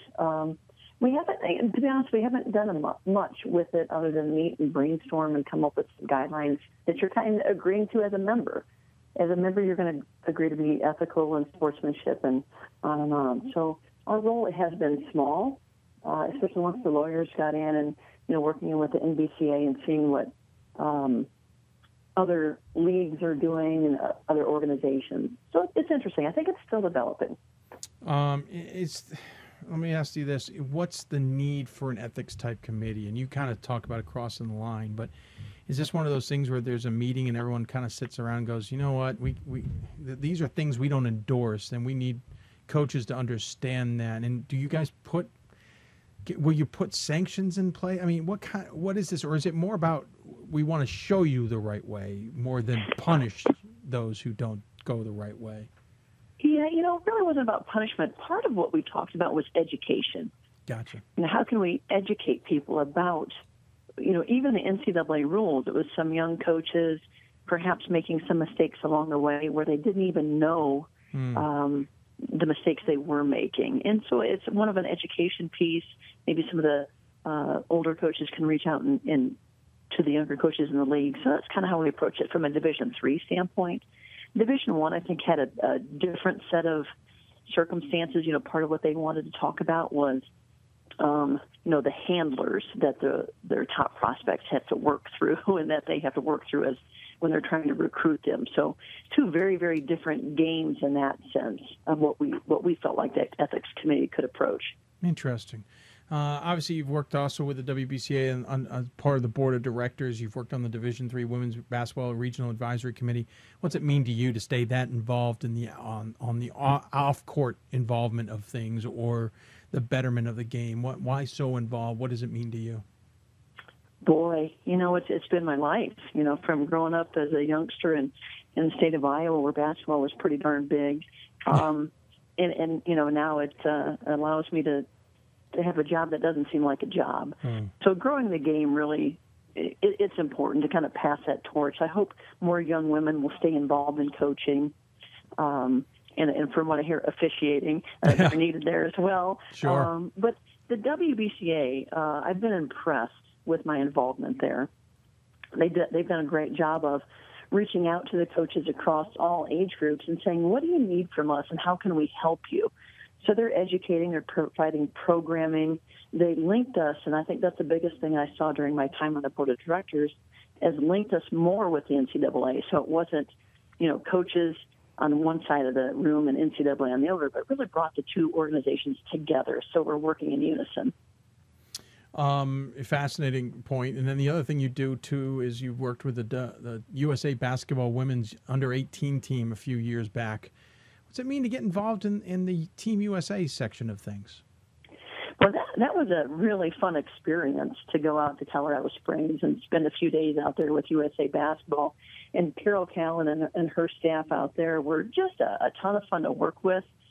And, you're watching them kind of build the teams and the national teams of the future. And so they work hard at it. They're scouring the nation for the best talent and bringing them in and, putting through tough workouts and kind of selecting those teams that will go on. So it was a tremendous process for me to be involved with and the coaches. So, again, a ton of fun just through the sport of basketball for me. Certainly keeping yourself busy. You mentioned being from Iowa. Obviously, you're also in the Iowa Women's Basketball Hall of Fame, having played at Northern Iowa. And you've had some 16 NCAA championship tournaments in Division III, 2 national championships. Here's a dumb question. Does it get old? It doesn't, because every team is a brand new experience. Yeah. So it's the same game, and you might be at the same school or a different school, but it is different year to year. Even if you have the same players coming back, it's going to be a different experience. So and this year's been a ton of fun for me with the new staff. So that's been kind of, something new after 23 years. So, but it's good. Every day is an adventure working with young women. It certainly can be an adventure, I'm sure. And we certainly hats off to all those like yourself who want to dedicate themselves to coaching. This part I like to do is we have a little fun with the center court segment, same as we do with the NABC Coaches Corner. We have about 7 or 8 questions we like to ask that are always the same for each coach, but kind of gives us an idea of the different mentalities of coaches across the board, if you don't mind having a little fun with us. All right, I'm going to give it a shot here, Dave. All right. What's your favorite thing about coaching, especially in Division III, and maybe even more especially from someone who didn't play Division III? Well, I do love Division III. It makes sense to me. About coaching basketball, I like going to practice. I like to see if we can get a little bit better. And I know that's what every coach probably says, but if we just get a little bit better every day, that's exciting for me. Okay, that's a new one. I like it. What's your biggest pet peeve? Oh.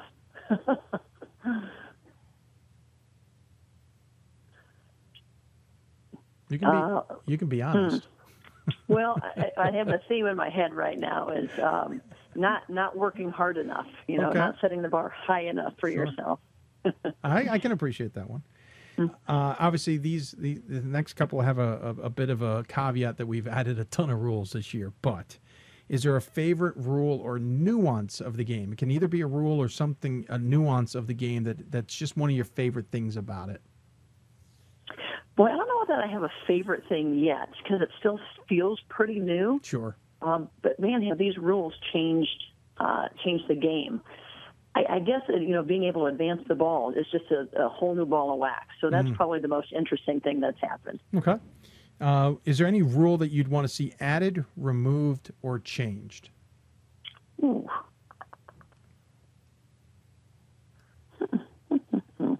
Well, I'm going to joke here for a second. I grew up in Iowa where we only got to have 2 dribbles. So I think we ought to just limit the number of dribbles again. Really? I mean, there'd be no dribble motion offense, right? No. Yeah, actually I did. We were one of the last states to stick with that game. I shouldn't tell people that, but you might not. Right.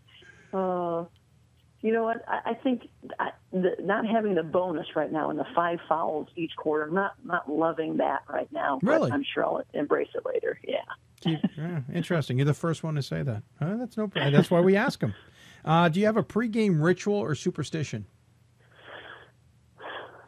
I don't, but my team does. I think they have something they call a no pants dance. It's really not a no pants dance, but they have some tradition in their circle for them. No pants dance? Yeah, I guess so. I guess when they're wearing shorts, it's not pants, so I guess... Right. Yeah, I think it's just a little play on words there, but it sounds cute. Hey, what's your craziest travel experience? Oh, goodness. I think in our old conference we were in, we were flying to Texas to play, Austin College. And we were in the air and trying to avoid a storm, and they had to redirect us. And we landed in somewhere in Louisiana and gassed up. And just it became I think we left campus at 5 a.m. I think we got to the hotel maybe at 11 p.m., so it was a long day. Now, reasons everyone wants to know why DePaul and the SAA left the SCAC. You can start looking at that one right there. Right. How would your assistants describe you as a coach? That's a good question. I think demanding, in a sense, trying to set the bar high for the team. In a collaborative, I guess I hope they would want to describe me as that I certainly listen to their input and want them to be very involved with the team. Okay. And then when you retire, what do you hope people will remember you as a coach? That we did things the right way, that we followed the rules, and we treated people the right way. That sounds like a perfect one. Makes sense to me. Coach, I appreciate you taking the time. Congratulations on the season so far, even if it's not one everyone's typical of. You're right there, sitting there on the doorstep of first place with a big game against Denison coming up. Appreciate you coming on to the WBCA Center Court. As always, we give the coach the final word. Any final thoughts you want to share with those who may be tuning in?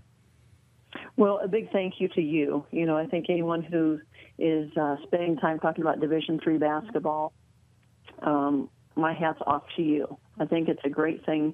At a great level to be at, and you give these young people that notoriety and that marketability that they deserve. So thank you for doing all that you do, and please be safe as you weather this storm. Thank you. I will certainly try to be safe. I appreciate the kind words. Hopefully I'll run into you somewhere down the road. Either way, good luck the rest of the season. Thank you so very, very much. Yep, take care. Chris Huffman from DePaul on the WBCA Center Court. Appreciate her taking the time to join us. Again, team is 13-5 overall, 7-2 in the NCAC. That is your WBCA Center Court. When we come back, we're going to switch gears and shift to men's basketball. But interesting enough, it's got a DePaul tie. A DePaul graduate comes on the show to talk about men's basketball. We'll be talking to Mike McGrath from Chicago. Team is on a roll there as well, playing some pretty darn good basketball, leading the UAA. We'll talk to him coming up. You're listening to Hoopsville, presented by D3Hoops.com, the National Association of Basketball Coaches, and the WBCA Women's Basketball Coaches Association. More Hoopsville right after this. For the love of the game. That's what it's all about, they say. But for those of us who are Division III student athletes, it's more than that.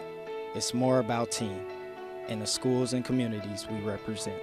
And for the many of us blessed with the strength to compete in sport at the college level, we understand that with what we were given comes a special obligation. Our obligation to help those who have their own special needs and whose love for the game is no less intense.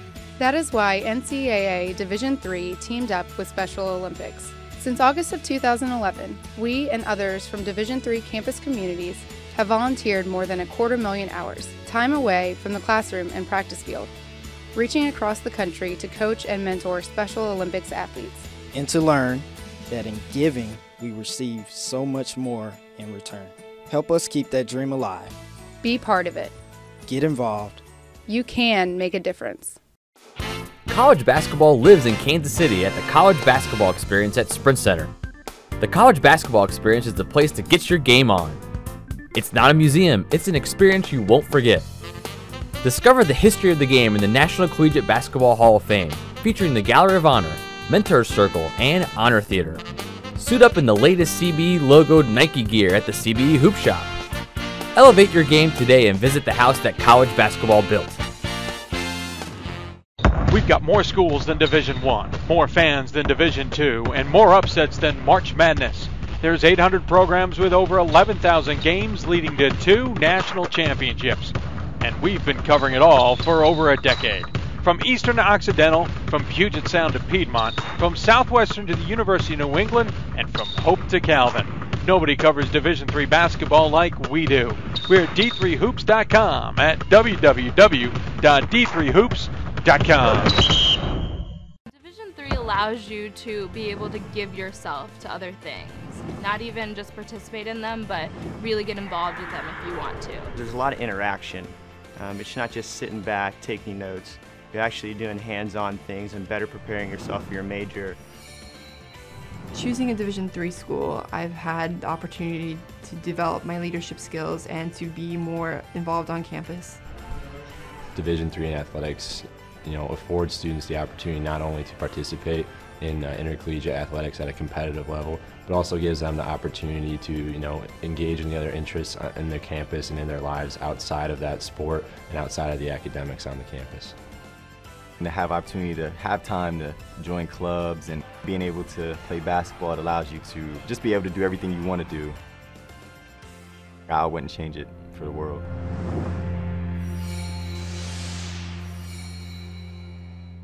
With every basket and every stop, the skill of elite student athletes will be on display.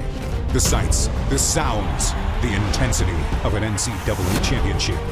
It all comes down to this moment, and the winner takes it all. Be there to share the experience with your family and friends. The 2016 NCAA Division III Men's Basketball Championship, March 18th and 19th at Salem Civic Center in Salem, Virginia. Visit ncaa.com/tickets to score your championship seats today.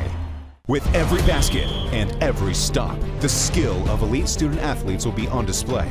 The sights, the sounds, the intensity of an NCAA championship.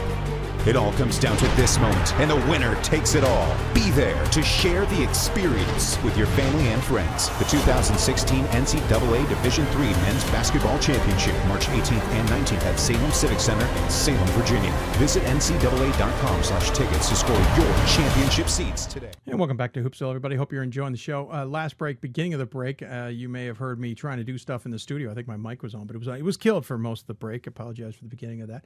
Sometimes the technical gods just don't want to work cooperatively with you. And if you got any questions for us, tweet us at D3Hoopsville or hashtag Hoopsville. Email us hoopsville@D3Hoops.com. Join us on Facebook, Facebook.com/Hoopsville. Of course, Hoopsville, presented by D3Hoops.com from the WBCA NABC studios. I want to appreciate the NABC, the WBCA for helping us out as well. Going to get going because we're running a little bit behind. One of the other teams, we're talking about teams that are on fire. Of course, teams also from places that see plenty of snow themselves, only because it just seemed to be apropos this weekend. One of those teams, though, is playing pretty darn good basketball. Started the season 1-2, losing those 2 of the first 3 games of the season to North Park and Mount Union. Some people were wondering what is up with the Maroons, but since then they have been on a tear, winning 13 straight, including 2 big wins this weekend against NYU and Brandeis. Of course, NYU being a ranked team coming in. So we had to go talk to our friend Mike McGrath from Chicago, and he joins us on the Hoopsville hotline. Coach, welcome to Hoopsville, sir. Good to be here, Dave. How are you doing? I'm doing well. Of course, interesting enough, we had DePaul women's basketball on right before you, so it seemed appropriate that we were bringing in a DePaul grad immediately after that. My fellow DePaul alumni are very proud of what Coach Huffman's done with the women's basketball program there in Greencastle, and we talk about it often, and she's done an amazing job. Yes, and again, 13. We said 13-5, having an off year by their standards. I mean, that's how great that they're having under Huffman. You're right. It's certainly something to tip their hat off. Keeps Bill Fenlon on his toes. But let's talk about your school. We won't tell you what people talk about when we talk about Fenlon. So. That's a good idea. Hey, you guys 13 straight wins. Mike, you and I have talked throughout the season off air, beginning of the year here, and it was XYZ because you guys were 1-2, tough start. I watched the North Park game, and then the middle of the season, it felt like you guys were finally starting to find your stride, and you guys are kind of clicking along right now. Yeah, I think it was interesting. We took a foreign trip this year. We got a chance to spend 2 weeks in Australia and New Zealand, and we do that in September because we start class so late. At Chicago we're on quarters, so we don't start till the end of September. And I thought, every year's a new year, and even though we had a lot coming back, those first couple games, you never know how things are going to be coming together or where you're at. You're always paranoid as a coach. And I thought maybe the trip would help us avoid that. But, we played a good schedule. We lost to 2 very good teams on the road. And, people are saying, what's wrong with us? And it's like, well, hopefully nothing. But I think we challenged ourselves. I think we stubbed our toe a couple times against good teams. And, that's going to happen when you challenge yourself. And since then, the guys have really come together, and the guys have really kind of started to establish an identity as a team and what we're trying to accomplish. I mean, obviously, you take a 6-point loss to North Park in a game I saw the last half of, and it just looked like you guys were a little out of sorts. It was the first game of the season, let's be honest. You lose to Mount Union. And they're really good. Yeah, well, and I was going to, I mean, that's the other thing. North Park isn't a bad team this year in any way, stretch or form. Then you lose to Mount Union, and to be honest with you, that's not a bad game either because Mount Union's a pretty good team, though I know you would have loved a better score. And then it was the next game. You play a North Central squad who has certainly been in the conversation nationally because of what they've done. They just beat Elmer's pretty solidly the other night. They're a pretty good squad. That's a game that started this streak. You beat them by 13, and then you have been clicking along, even though we had a tough game against Pacific Lutheran on the road. You had an interesting game against Puget Sound, but since then, you guys have just been building speed ever since then. Yeah, it was interesting. After the game against Mount Union, and we just played really poorly. I'll tell you a quick story. I don't know if I shared this with you. We're not a good free throw shooting team. Last year, we were 59% from the line on the year. Yeah. We do a lot of things well. That isn't one of them. And the second half of the Mount Union game, we were 3 of 19 from the line. Oof. And I mean, it was just miserable. We couldn't, and it was affecting everything we were doing. And I don't know which came first, us playing bad and missing free throws, or missing free throws and playing bad. Sure. One of my assistant coaches is a Caltech grad, and he did the math. He told me that the odds of a 59% free throw shooting team going 3 of 19 were 1 in 10,000. So that's and now let me put that in perspective for you, Dave. In the NFL this year, I looked this up. The team that had the worst odds of winning the Super Bowl was the Jacksonville Jaguars, and Jacksonville was a 300-1 shot to win the Super Bowl. So that means Jacksonville had a 33% better chance of winning the Super Bowl than we did going 3 of 19. That's an interesting perspective. Yeah, so it just kind of tells you. I mean, and don't get me wrong, Mount Union's good, and you're right. It was a tough game. We were bad. We played poorly, and I was disappointed in that. I thought, it had me nervous a little bit. And we got together as a team, and, we played North Central the next day.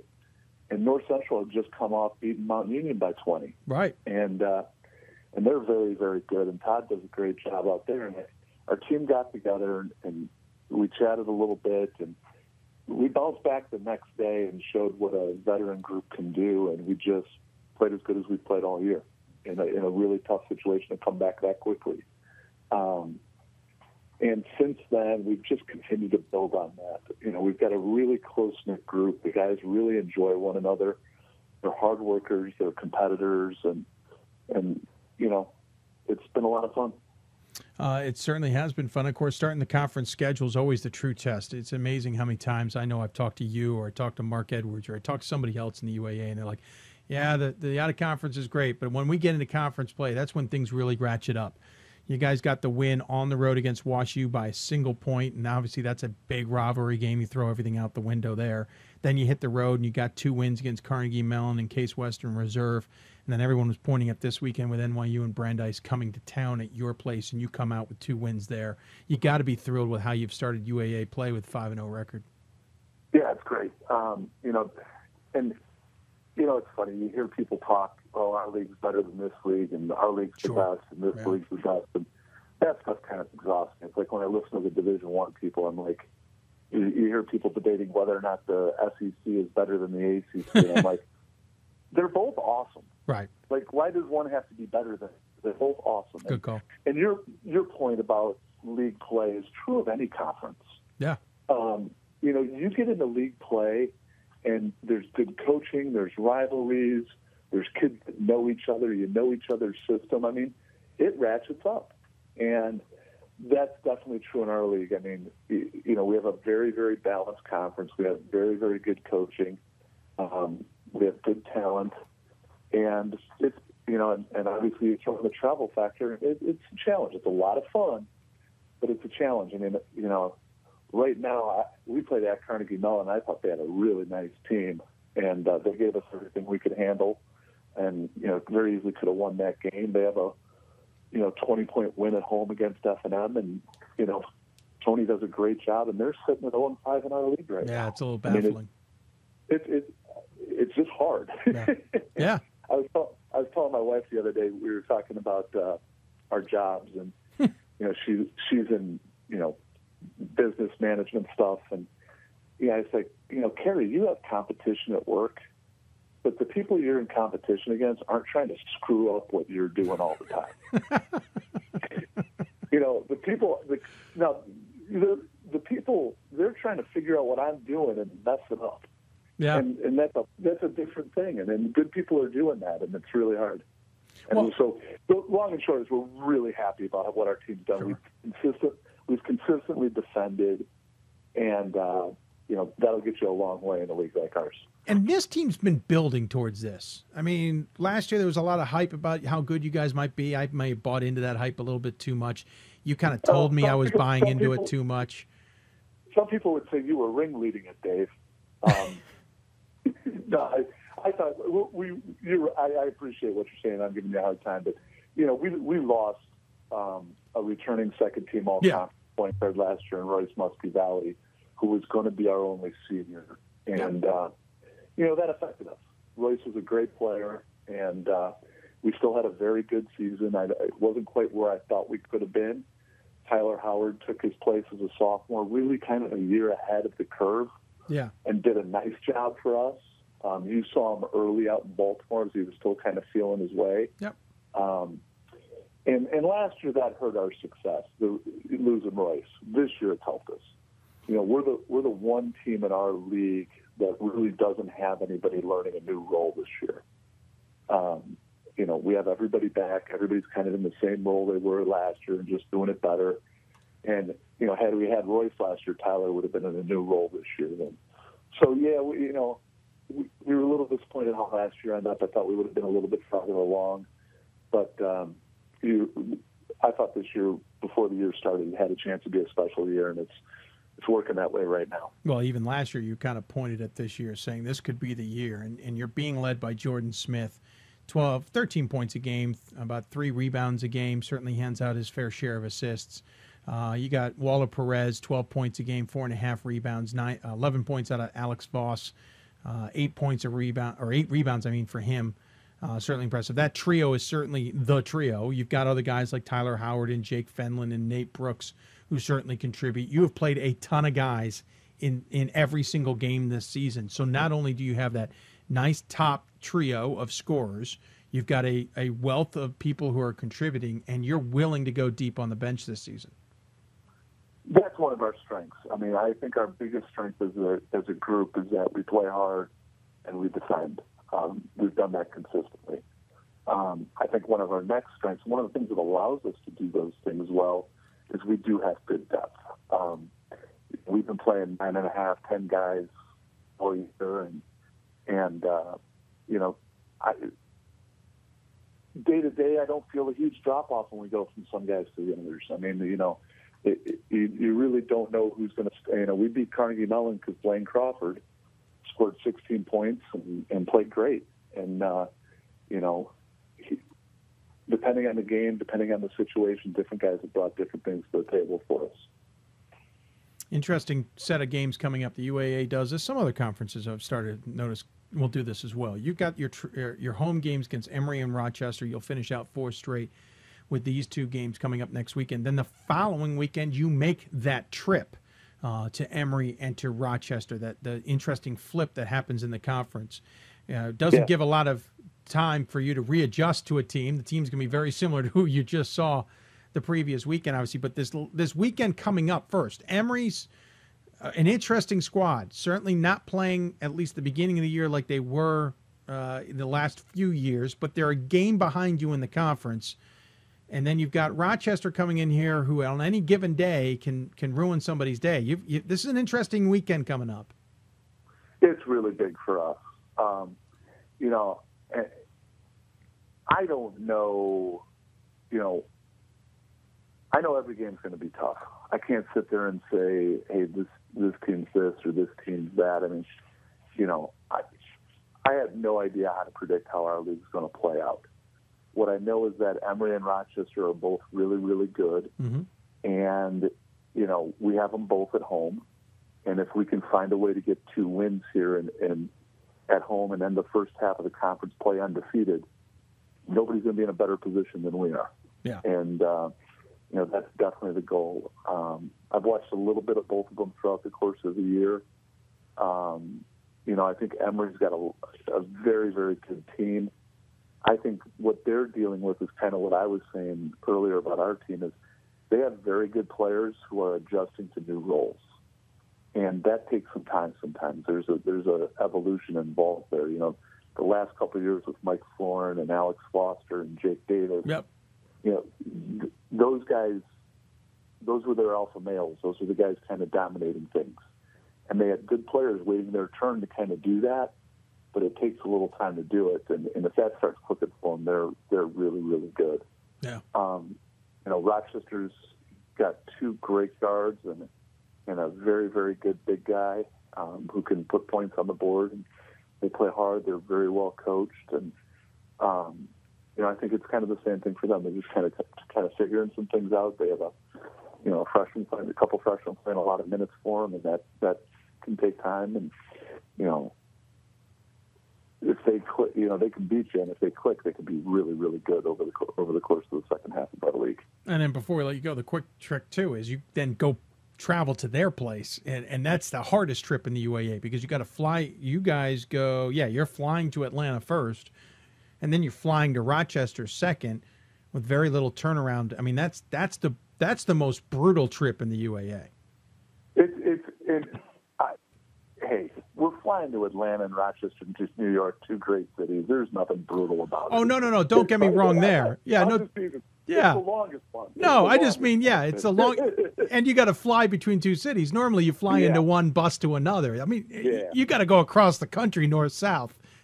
I don't want anybody to think we're crying about the opportunities that the UAA gives us.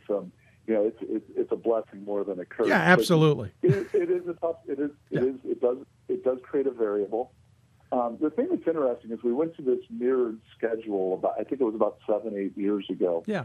And the reason we did as a league, we try to minimize the number of times any school has to go on the road 2 weekends in a row. We feel like that's a big challenge on our kids' time and energy. Sure. When you go on the road 2 weekends in a row, you essentially miss 8 of 11 days on campus, and that's a challenge. Yeah.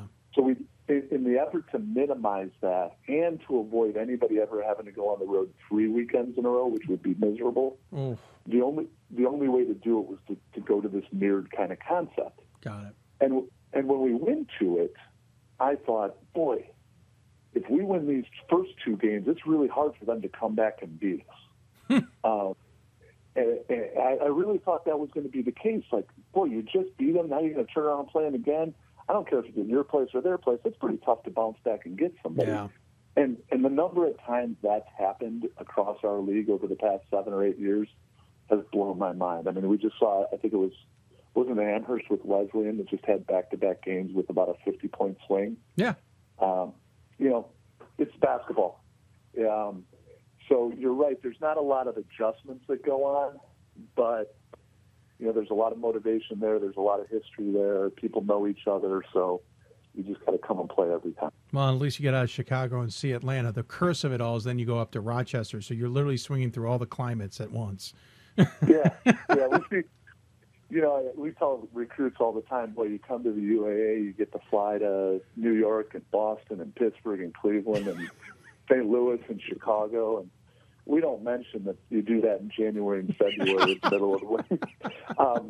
It sounds really cool, but it's cold. If you think about it, those are about the coldest and snowiest places in our country that you can think of. And, yeah. We're going there in January and February, so you got to feel bad for Emory. They're the ones who have to fly into the cold weather all the time. At least you guys get to enjoy visiting Atlanta once in a while. Yeah, it's a fun trip, and and the best thing about our league is, and it's funny as technology has evolved over time.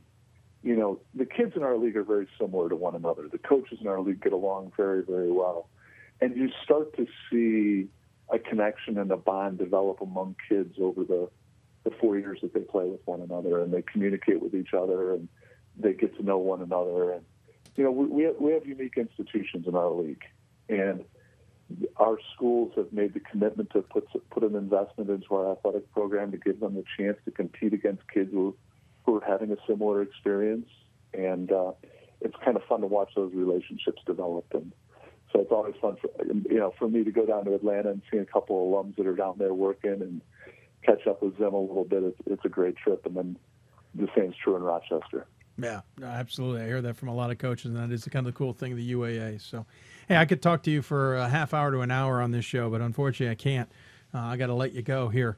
But I appreciate you coming on the show. Congratulations on this point of the season. Looking forward to seeing what the Maroons do the rest of the way and probably getting you back on the show. Worst case, I know I'll see you in Salem, and we'll talk more basketball there. But as always, we give the coach the final word. Any final thoughts you want to share with those who may be tuning in? No, it's been a fun year in Division III basketball. It's been fun following what teams are doing. I think it's the one thing I've noticed. I think you and I have chatted. It's interesting. Some of the traditional powers aren't having the years they normally do. Yep. And there's kind of some new schools in there, and it's been interesting.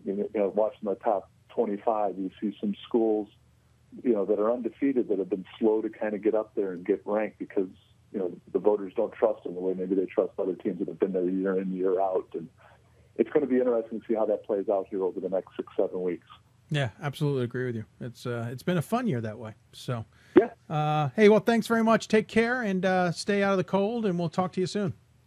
Appreciate it, David. All right, Mike McGrath joining us here on the Hoopsville Hotline. Appreciate him taking the time to do so. Again, 14-2 overall, 5-0 in the UAA. 2 big games coming up at home against Rochester and Emory before they flip the script, and we'll play Rochester Emory on the road.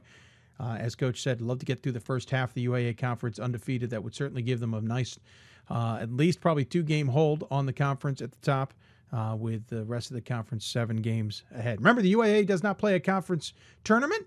It will go to the top team remaining, Chicago vying for that as we speak. We're going to take a break. Running behind. Got to get down to Texas. Got to talk to a man down there about his Tigers squad. You're listening to Hoopsville, presented by D3Hoops.com and the National Association of Basketball Coaches. More Hoopsville right after this. For the love of the game. That's what it's all about, they say. But for those of us who are Division III student athletes, it's more than that. It's more about team and the schools and communities we represent. And for the many of us blessed with the strength to compete in sport at the college level, we understand that with what we were given comes a special obligation. Our obligation to help those who have their own special needs and whose love for the game is no less intense. That is why NCAA Division III teamed up with Special Olympics. Since August of 2011, we and others from Division III campus communities have volunteered more than 250,000 hours, time away from the classroom and practice field, reaching across the country to coach and mentor Special Olympics athletes. And to learn that in giving, we receive so much more in return. Help us keep that dream alive. Be part of it. Get involved. You can make a difference.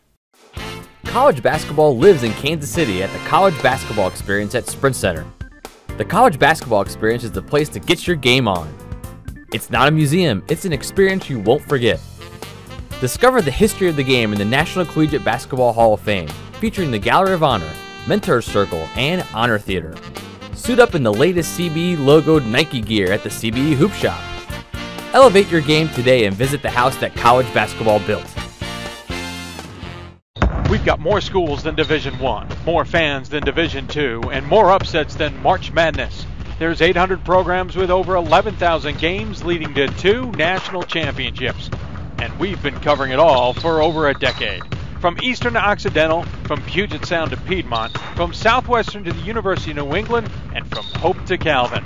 Nobody covers Division III basketball like we do. We're at D3Hoops.com at www.D3Hoops.com. And welcome back to Hoopsville, everybody. Brought to you by D3Hoops.com from the WBCA NABC studios. If you have any questions for us, tweet us at D3Hoopsville or hashtag Hoopsville. You can email us, hoopsville at D3Hoops.com, and join us on Facebook, facebook.com/Hoopsville. Talking to many teams who can deal with the weather, as it were, but we're going to go to a team now who enjoys a little bit more normal weather. Though I'll admit, and I was in Texas a week ago, there was some frost on my car. There was some frost on my car. I now have 3 feet of snow outside here in Maryland, but at least felt good that down in Texas it can get cold too. Team not cold necessarily is the team we're going to talk to next. Won 5 in a row after a tough 3-game stretch in the middle of the season. They are leading the ASC East Division and playing some good basketball. So we figured one more trip to Texas, despite not being in Texas this time. We'll go back to the Hoopsville hotline and bring in the man who runs East Texas Baptist basketball, the Tigers. Bert West joins us. Coach, welcome to Hoopsville, sir. Oh, thank you, Dave. Thanks for having us. Absolutely. I love watching the Weather Channel and seeing all that beautiful snow. Yeah, when it's not at your place, right? That's right. We had a good snow Thursday night. I walked out of the gym after the game. Truck was covered up. Drove home. Time I got up next morning, it was all gone. Good. So that's the way to get a snow. Good. So the storm that hit us at least hit you first. That's good. That makes me feel a little bit better. We got touched. Got touched, exactly. In Marshall, Texas, you got a little bit of snow. Hey, listen, you guys are playing some good basketball. I know it's probably not the best season you wanted. You've had some bumps in the road earlier on, but 13-4 overall, 6-2 in the conference. Overall, how do you think you're doing?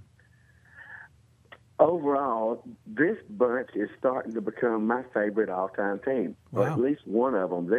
These little rascals are just scrappers. They're tough, they're unselfish, they're smart, and I tell you, they're going to never say die as a team. We've been through some tough situations, been in tough places, and got some more tough places coming.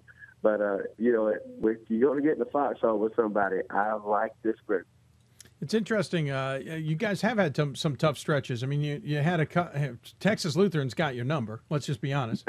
Yes. They beat you 79-78 back at the end of November, and then they returned the favor at the end of December and beat you 69-54. Of course, that second loss steamrolled into a 3-game losing streak, 2 of them in conference at Concordia, Texas, and Howard Payne before you guys righted the ship a little bit there. What's it about Texas Lutheran that's got you guys kind of not confused, but you know what I'm trying to say? I think they're a tough matchup for us. They are very well coached, Well, they got a young coach named Jimmy Smith. Yep. He's been on your show. That young man is an up-and-comer. He is a special coach. And then he's got great kids, and they're tough, and they're strong. And it's a little bit of a difficult matchup for us sometimes. And the first game, we had them and let them get away. And then the second game, it was coming off the holidays, and certainly no excuses. They're coming off the holidays too. But we just didn't seem to be as strong, and they flat beat us that second game. And so we think they're a good team, and we tried to say we don't lose. We either win or we learn. And so it looked like it took. We were slow learners there for 2 or 3 games, but it looks like the guys have lined out again. Well, you were all over the place, too, with that 3-game stretch. You only scored 54 against Texas Lutheran in a 69-54 loss. The next game against Concordia, you put up 90 in a 101-90 loss. And then against Howard Payne, you put up 65 in a 67-65 loss. From the outside, it looks like the teams you're playing are controlling you a little bit. Well, and, we went through a stretch where we weren't handling the ball very well. We had 2 problems going at the same time. One, we weren't taking good care of the basketball. And then that second game against Texas Lutheran, it escapes me right now, but we shot something like 26% from the floor for the game. And I don't remember that ever happening to one of my teams. That, of course, if it ever did, that'd certainly be something you'd try to forget. Yeah. But that was the worst shooting performance I can remember from one of our teams. And then the other 2 games, we didn't take good care of the basketball.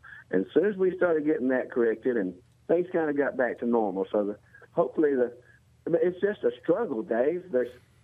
I think our conference was stronger last year at the top, but this year it's almost like we don't have a top. We're at the top, but all the strength is in the middle of the conference, and I feel like we're there too. We're right there, just like everybody else. I hate parity. It's just a fight for your life every game. Did I not see whether in the Division I poll 7 of the top 8 teams got beat this weekend? Yeah, I think something like that. That's the way it is in our conference. People that didn't have a great, maybe they weren't picked to finish very high. They're loving this. They feel like they got a chance to win every time, and people that were picked high are like, "Yikes! There's no place safe." I was going to say, good segue into the American Southwest Conference here, the ASC, and you guys are certainly, as you put it, having an interesting standings, as it were. You guys are on top of the East Division at 6-2. Louisiana College is right behind you at 4-3. Texas Dallas, LeTourneau 5-4 each, and then the records are all over the place because Louisiana College is 7-8, and Texas Dallas is 11-5. And then you look on the west side, Sul Ross State is leading the way at 6-3 and 10-8, and Hardin Simmons is 5-3, 10-7. Yeah, is anybody going to take this conference by storm and grab it by the reins and haul it in, or is this going to be a freak, crazy tournament we're going to be seeing coming up? Well, I just don't have a clue. To tell you the truth, I thought I knew that we were going to be in just a fight for our life every game. I expected that. I was prepared for that. I wasn't quite prepared for everybody to be in the same boat. We're beating each other up so badly. There's no hope of anyone getting into the national tournament without winning the conference. Yeah. And if that conference tournament is in Alpine, and by the way, Cliff Carroll is doing a super job with his Lobos in Alpine. And if we go to Alpine, by the time we get home, it'll be time to go, for the first round of the national tournament. And it's going to be difficult. We have made it hard on ourselves by it being so even. We're just beating each other to death.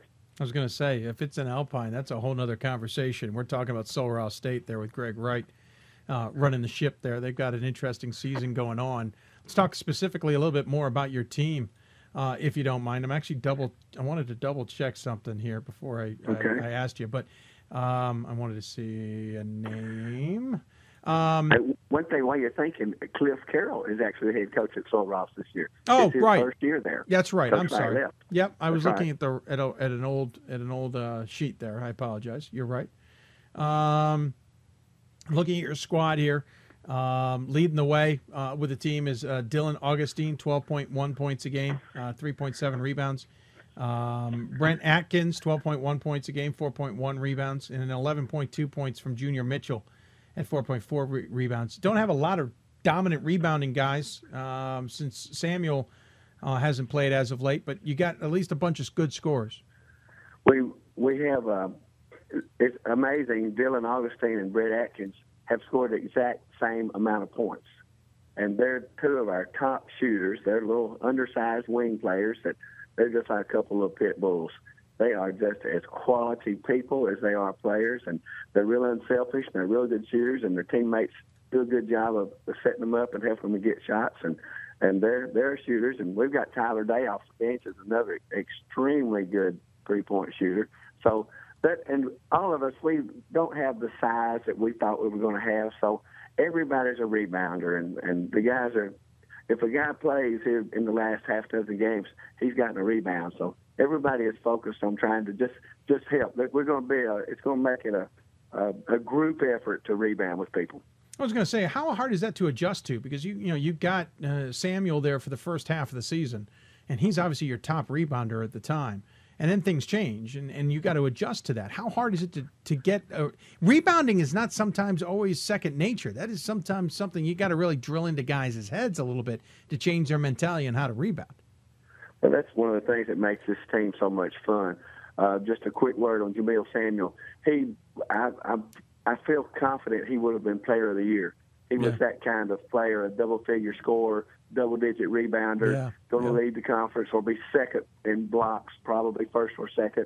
And he was the guy that when he came out of the game, he got a drink and then got on the edge of his chair and went to coaching, correcting, encouraging, helping from the sideline. So that's Player of the Year type guy. So certainly you miss someone like that. But we were aware that the semester was going to finish up his eligibility. So the coaches, we were prepared, and we just sort of waited for the right time to tell the kids. And that's, I guess, one of the reasons why this team has become, so much of a favorite to me. The character, the spirit, the heart they display. It doesn't matter what happens; those days will just keep fighting. And I tell you, just got to give them a lot of credit for that. Of course, you mentioned Atkins. I think one of the things that's interesting about Atkins is he's from Croatia. How you get a man from Croatia to come down and play basketball for you in Texas is beyond me. But he's there for his second season. He's doing awfully well. You got to be thrilled with how that's all worked out. That is he is actually the son of missionaries. He is an American that was raised in Croatia by American missionary parents. Fascinating. And it gets better. He's actually hearing impaired. That's terrific. He's one of the best young men you will ever meet. And I'm going to tell you, of all the players you've ever seen, you try to pick out the one or two or three that are the hardest working players you've ever seen. He will be their equal. It would be disrespectful for me to say he's the hardest working player of all time ever. I'll just say there's no one can outwork him. His work ethic is incredible. His character is incredible. And he just got the heart of a lion. He can just battle and fight forever. Well, he is fun to coach.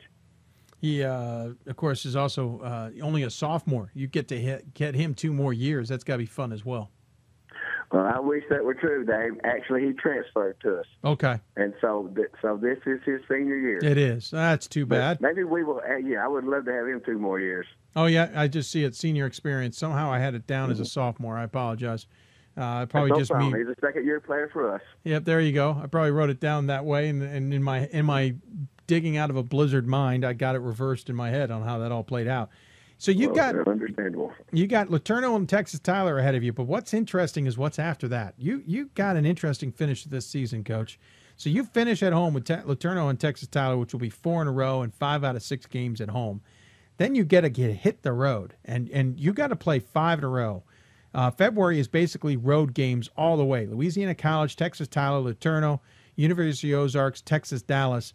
You'll finish the season at home against Belhaven, which means nothing in the grand scheme of things because they're not eligible for postseason and all that stuff. So it's just a home game for you guys to finish the season with. But you're going to have 5 really tough games all on the road, all in the month of February coming up. How do you prepare the guys for that? Well, and I can make it even sound worse. You know what's worse? Each one of those is a rival game. Yeah, true. See, when you've been someplace 22 years, you have Everybody's had the a rival. opportunity- Exactly. We are rivals with everybody. And so, when during the UT Dallas game Thursday night, boy, those Tigers and Comets almost beat each other to death. That was an awesome basketball game as far as effort, and it was good execution. It is extremely good, hard play. And they were so tired that they go to LC and get beat by a surprising amount because they've got a really good team. And it was all we could do to beat Ozarks. If we'd had to travel, we'd have lost too, I fear. We just beat each other to death. Now, Thursday, Laterno's coming in. That is our huge rival, and they are on a roll. They're playing great. Heck, they look really good to me. And so that'll be fun. We get through with them. We have Tyler Sunday, and then we will travel to Louisiana on Monday. And so if we can still wiggle, then we'll go to Tyler and then back to Longview and then up into Arkansas to Ozarks and then finish off. If we're still on our feet and staggering around, we'll be at UT Dallas to have those Comets. I'm sure they have a little something waiting on us. Does that sound bad or what? It sounds challenging. Of course, Louisiana College is at 4-3 in the conference, and technically a game or so back of you in the standings. Texas Dallas is 5-4. LeTourneau's 5-4. Texas Tyler's 3-6, and so obviously all of these games have a huge ramification in the conference. And certainly it's going to – have you talked to anybody about that scheduling, though? I mean, 5 in a row there at the end? It looks like I must have made the scheduler mad. Yes. Or just like an NFL schedule. If you do real well one year, they make your schedule really difficult for next year. But that's what I was going to prepare for it. We're going to have a meeting, and I'm going to tell the players that they're going to have to toughen up and get ready and for this challenge, and this is going to have to do a little better. Reckon that'll work? That sounds good to me. Let me know how it works out for you. We'll see how it plays out. I'll have a meeting with those guys tomorrow and see if I can straighten them out. Exactly. Obviously, it's all about positioning yourself to get to host, hopefully, the conference tournament. Worst case scenario, at least win the conference and get that AQ. So wins and losses are important in the grand scheme of things. You said at the beginning, though, this is not about an at-large bid. This is about positioning yourself for the conference in just the right way that you can at least get a good shot at the AQ, and that's important. It is. Probably as difficult as that will be, it may be an impossibility to get them at large. I would think if we could win out, and I tell you that is asking a lot, but if we could win out, and then if we lost in the tournament, people should look at that schedule and say, those guys might deserve a chance. If you could win out, that would be impressive. No, it would be. That'd be huge for you guys. It would. I wouldn't know what to say, and I'm rarely at a loss for words. If we went out, of course, the guys told me I made a foolish statement, something about a mustache if they beat Mayhard and Baylor or something. Doggone it, I got a little beard going again, and I thought, well, I didn't think that through. Now we've won 5 in a row, and I can't shave, so now I got that ugly beard going again. So don't worry, Coach. I got a 3-day one going if it makes you feel better. Yeah, but you probably hadn't had any electricity. Actually, believe it or not, if I didn't have electricity, you and I wouldn't be talking. We've had power, but I haven't had any urge to go there when I'm going to bundle up anyway. What's the point? Little extra warmth from the little bit of hairs on my chinny chin. Well, Coach, one other thing I wanted to ask you about is obviously you've been there a long time. You are a East Texas alum, and you are coaching your own program. The school obviously has a very special place in your heart.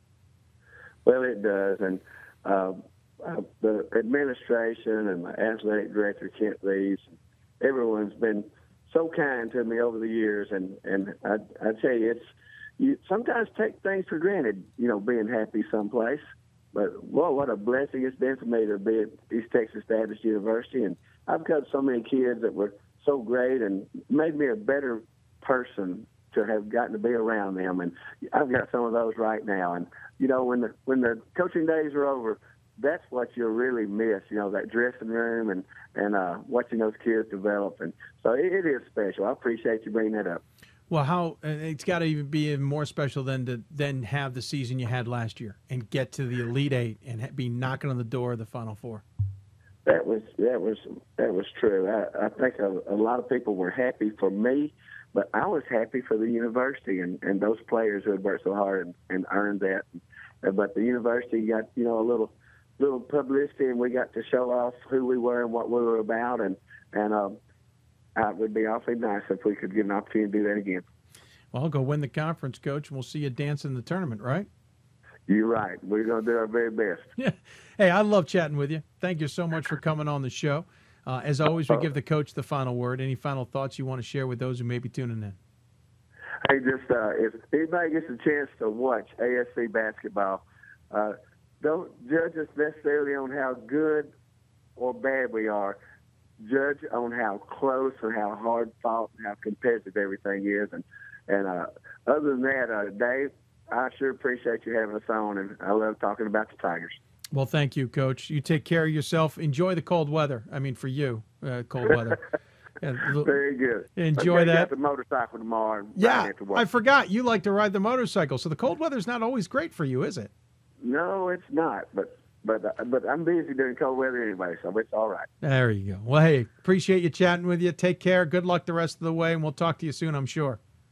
Thanks, Dave. All right. Bert West joining us here on Hoops. We'll appreciate him taking the time. Again, team is 13-4 overall, 6-2 in the East Division of the ASC. The West Division being led by Sul Ross State right now. I think we're going to have to make some calls to get somebody from Sul Ross on the show Thursday. That's just a heck of a story as well, but a great story out of there. If they could just avoid Texas Lutheran, I think East Texas Baptist would be having a pretty darn good season. They're having a good season, but I mean even better.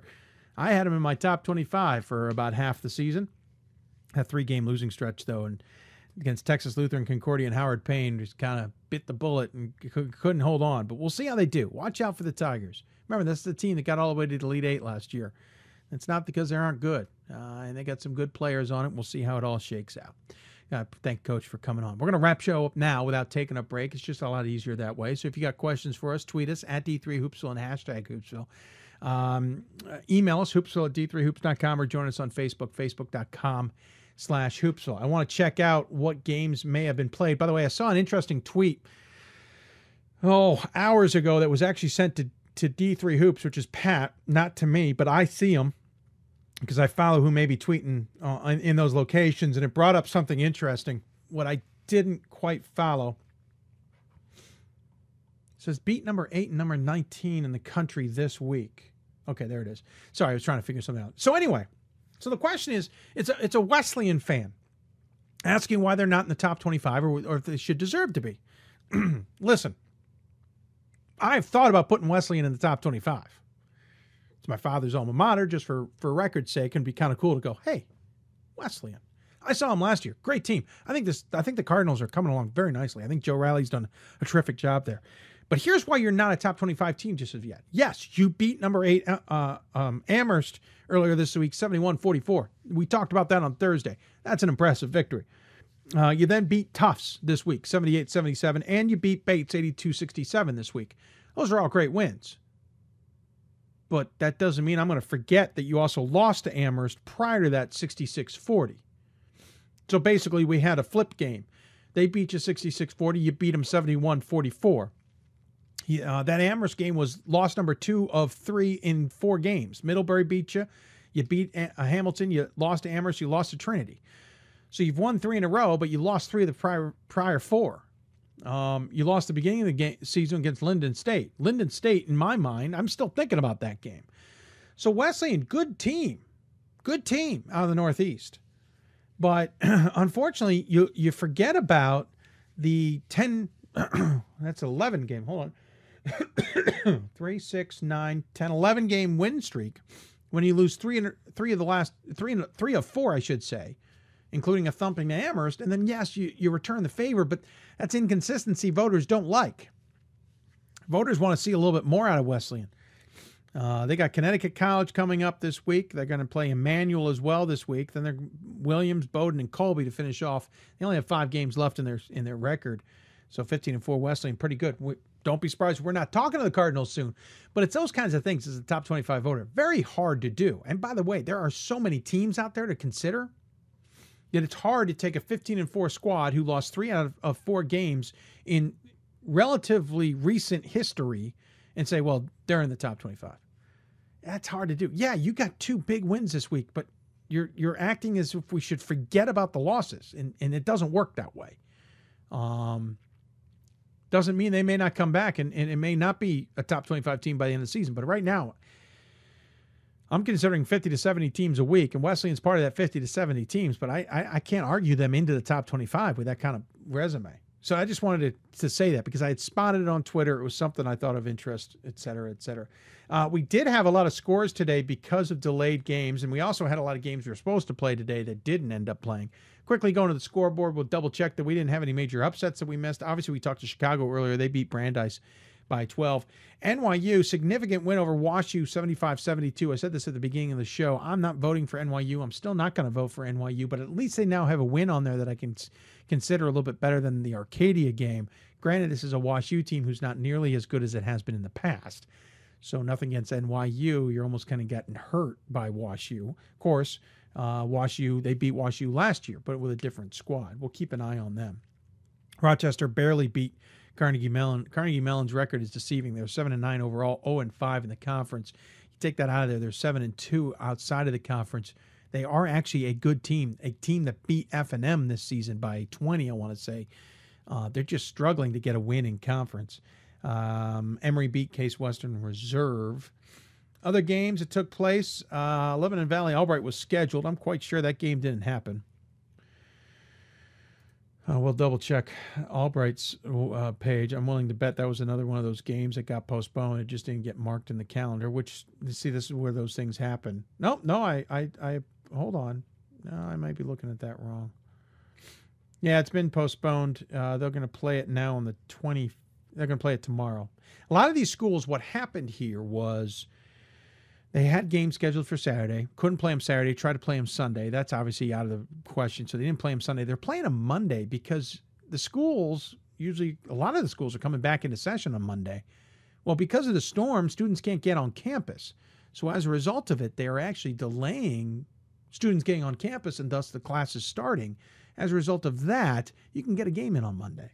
So that's actually, it's kind of working out that way. You're going to get a bunch of games tomorrow, which is very rare. You mentioned Babson beating Coast Guard earlier. I did not mention that was an overtime, 100-90. St. Vincent lost to Bethany. That's not a good loss for St. Vincent. Some people thought they deserved maybe some top 25 attention, but Bethany beats them. They fall to 13-4. That's their first conference loss. Of course, you look at the conference now. Bethany's sitting in a three-way tie now at 7-3, 2 games back of St. Vincent. So not a good loss there on the men's side for St. Vincent. Manhattanville beat Kings. Plattsburgh State beat Geneseo. I know it's been a tough week even for the men's team at Geneseo. Middlebury beat Williams. That's a big win. Williams has been all over the place this season, but Middlebury is building towards the end. Might be interesting to see what happens with the Panthers as we move forward. Center beat Millsaps in overtime, 84-78. Interesting outcome there for that Millsaps squad especially, but Center, who's had a tough conference schedule. It's been tough this year. Oglethorpe beat Hendricks. Not seeing anything else. Sewanee took a loss to Birmingham Southern. Sewanee, who is having a tremendous season this year by their standards, 11-6, 4-2 in conference, but they lost the weekend. They lost to Millsap 70-69. And they lost to Birmingham Southern 74-73. So they lose the weekend by a grand total of 2 points. That hurts if you're Sewanee, but Bubba Smith and his squad is one to reckon with. Watch out for Sewanee, maybe a future guest on the show as well. Jumping on the women's side, Rochester beat Carnegie Mellon. We mentioned this earlier. Carnegie Mellon losing both games this weekend to Emory and Rochester, losing by 23 to Rochester. That's a good Rochester squad. It's weird for me, though, to look at that Rochester women's squad because I saw them playing one of the deep consolation games at the Wendy's Classic because they lost the very first day of the Wendy's Classic. I didn't see them late in the they weren't in the championship game or anything. So it's kind of weird to see a team take one loss, be playing deep in the consolation bracket, and yet they're number 7 team in the country. We mentioned NYU beat WashU in a battle of 8v9. NYU was 9 and WashU was 8. Lebanon Valley and Albright again postponed till tomorrow. They'll play that at 5 o'clock. Maryville got another win. They beat Meredith rather easily, 69-39. Babson defeated Coast Guard, 78-54 to keep that NUMAC rather interesting. Trying to see if there's any other scores that jump out at me on women's side. Case Western Reserve beat Emory. That's interesting. 76-62, considering Emory had just beaten Carnegie Mellon the night before. Emory's been a little bit Dr. Jekyll and Mr. Hyde this season on the women's side, even on the men's side, but especially on the women's side. Looking through quickly to see if there's any other scores that jump out at me. Millsaps barely got past Center, 42-40. Chicago beat Brandeis, 73-59. That's good because Chicago had lost to NYU. Chicago, I'm not thinking having the season anybody thought they might. Williams beat Middlebury, 66-49. Williams not ranked right now, but they may work their way back into the rankings. Lynchburg beat Washington and Lee, 65-48 in the ODAC play. Lynchburg, a good team we'll keep an eye on as well. Those are the scores that jumped out at me. In the meantime, if you've had any questions, we've asked you to tweet or email, checking out to see if anybody has tweeted or emailed, and so far nobody has. So quick scheduling notes, reminder that coming up on Thursday will be our marathon show. We will be on the air 10 a.m. to 10 p.m. As far as guests, you're going to have to follow us on Twitter to figure out who our guests are as we start to book them. As we haven't gotten anybody completely booked, we'll start working on that process in the next 24 hours. I want to thank everybody for tuning in. I want to thank our guests as well from WPI, Charisse Galasso, from Rowan, Gabby LaSalle, from DePaul in our WBCA Center Court, it was Chris Huffman. From Chicago, Mike McGrath. And from East Texas Baptist, it was Bert West. I want to thank all their SIDs as well. I warned them. I was kind of under the gun a little bit due to the storm, and I wouldn't be able to do some things, wouldn't be as, not as flexible, but available as usual. And they all stepped up, appreciated them doing that and helping me out, getting those guests set up and ready for us and getting to execute. I think it's the first time we've had a full live show in quite a while, if at all, this season. Sometimes we at least have one pre-taped interview. Went full live tonight. Thursday we'll throw in some interviews just to give me a break. But in the meantime, most of that show will be live as well. Again, you can tweet us at D3Hoopsville or hashtag Hoopsville. Email us, hoopsville@d3hoops.com, or join us on Facebook, facebook.com/Hoopsville. We're going to be back on Thursday. Then we're back the following Sunday at 7 o'clock. 2 weeks from now, Super Bowl Sunday, we will have an earlier show than scheduled. We are not crazy enough to try and compete against the Super Bowl. We know that you Division III fans would probably rather listen to this show live than watch the Super Bowl. But we're not crazy enough to make you do that. So we'll have an earlier show 2 weeks from now. Usually I think it's like a 1 or 2 o'clock show, usually so we can get on the air and off the air in time for the Super Bowl. That's going to do it for us. I want to thank everybody for tuning in. I want to thank all of our guests and the sports information directors and those others who helped us get the show on the air tonight. I want to thank my family as well.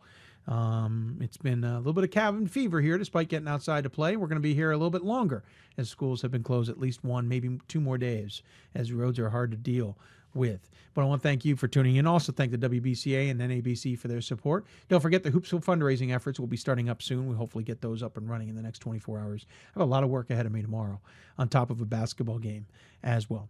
Thank you for tuning in. You've been listening to Hoopsville, presented by D3Hoops.com from the WBCA NABC studios. We'll be back on Thursday with more Hoopsville. Good night, everybody.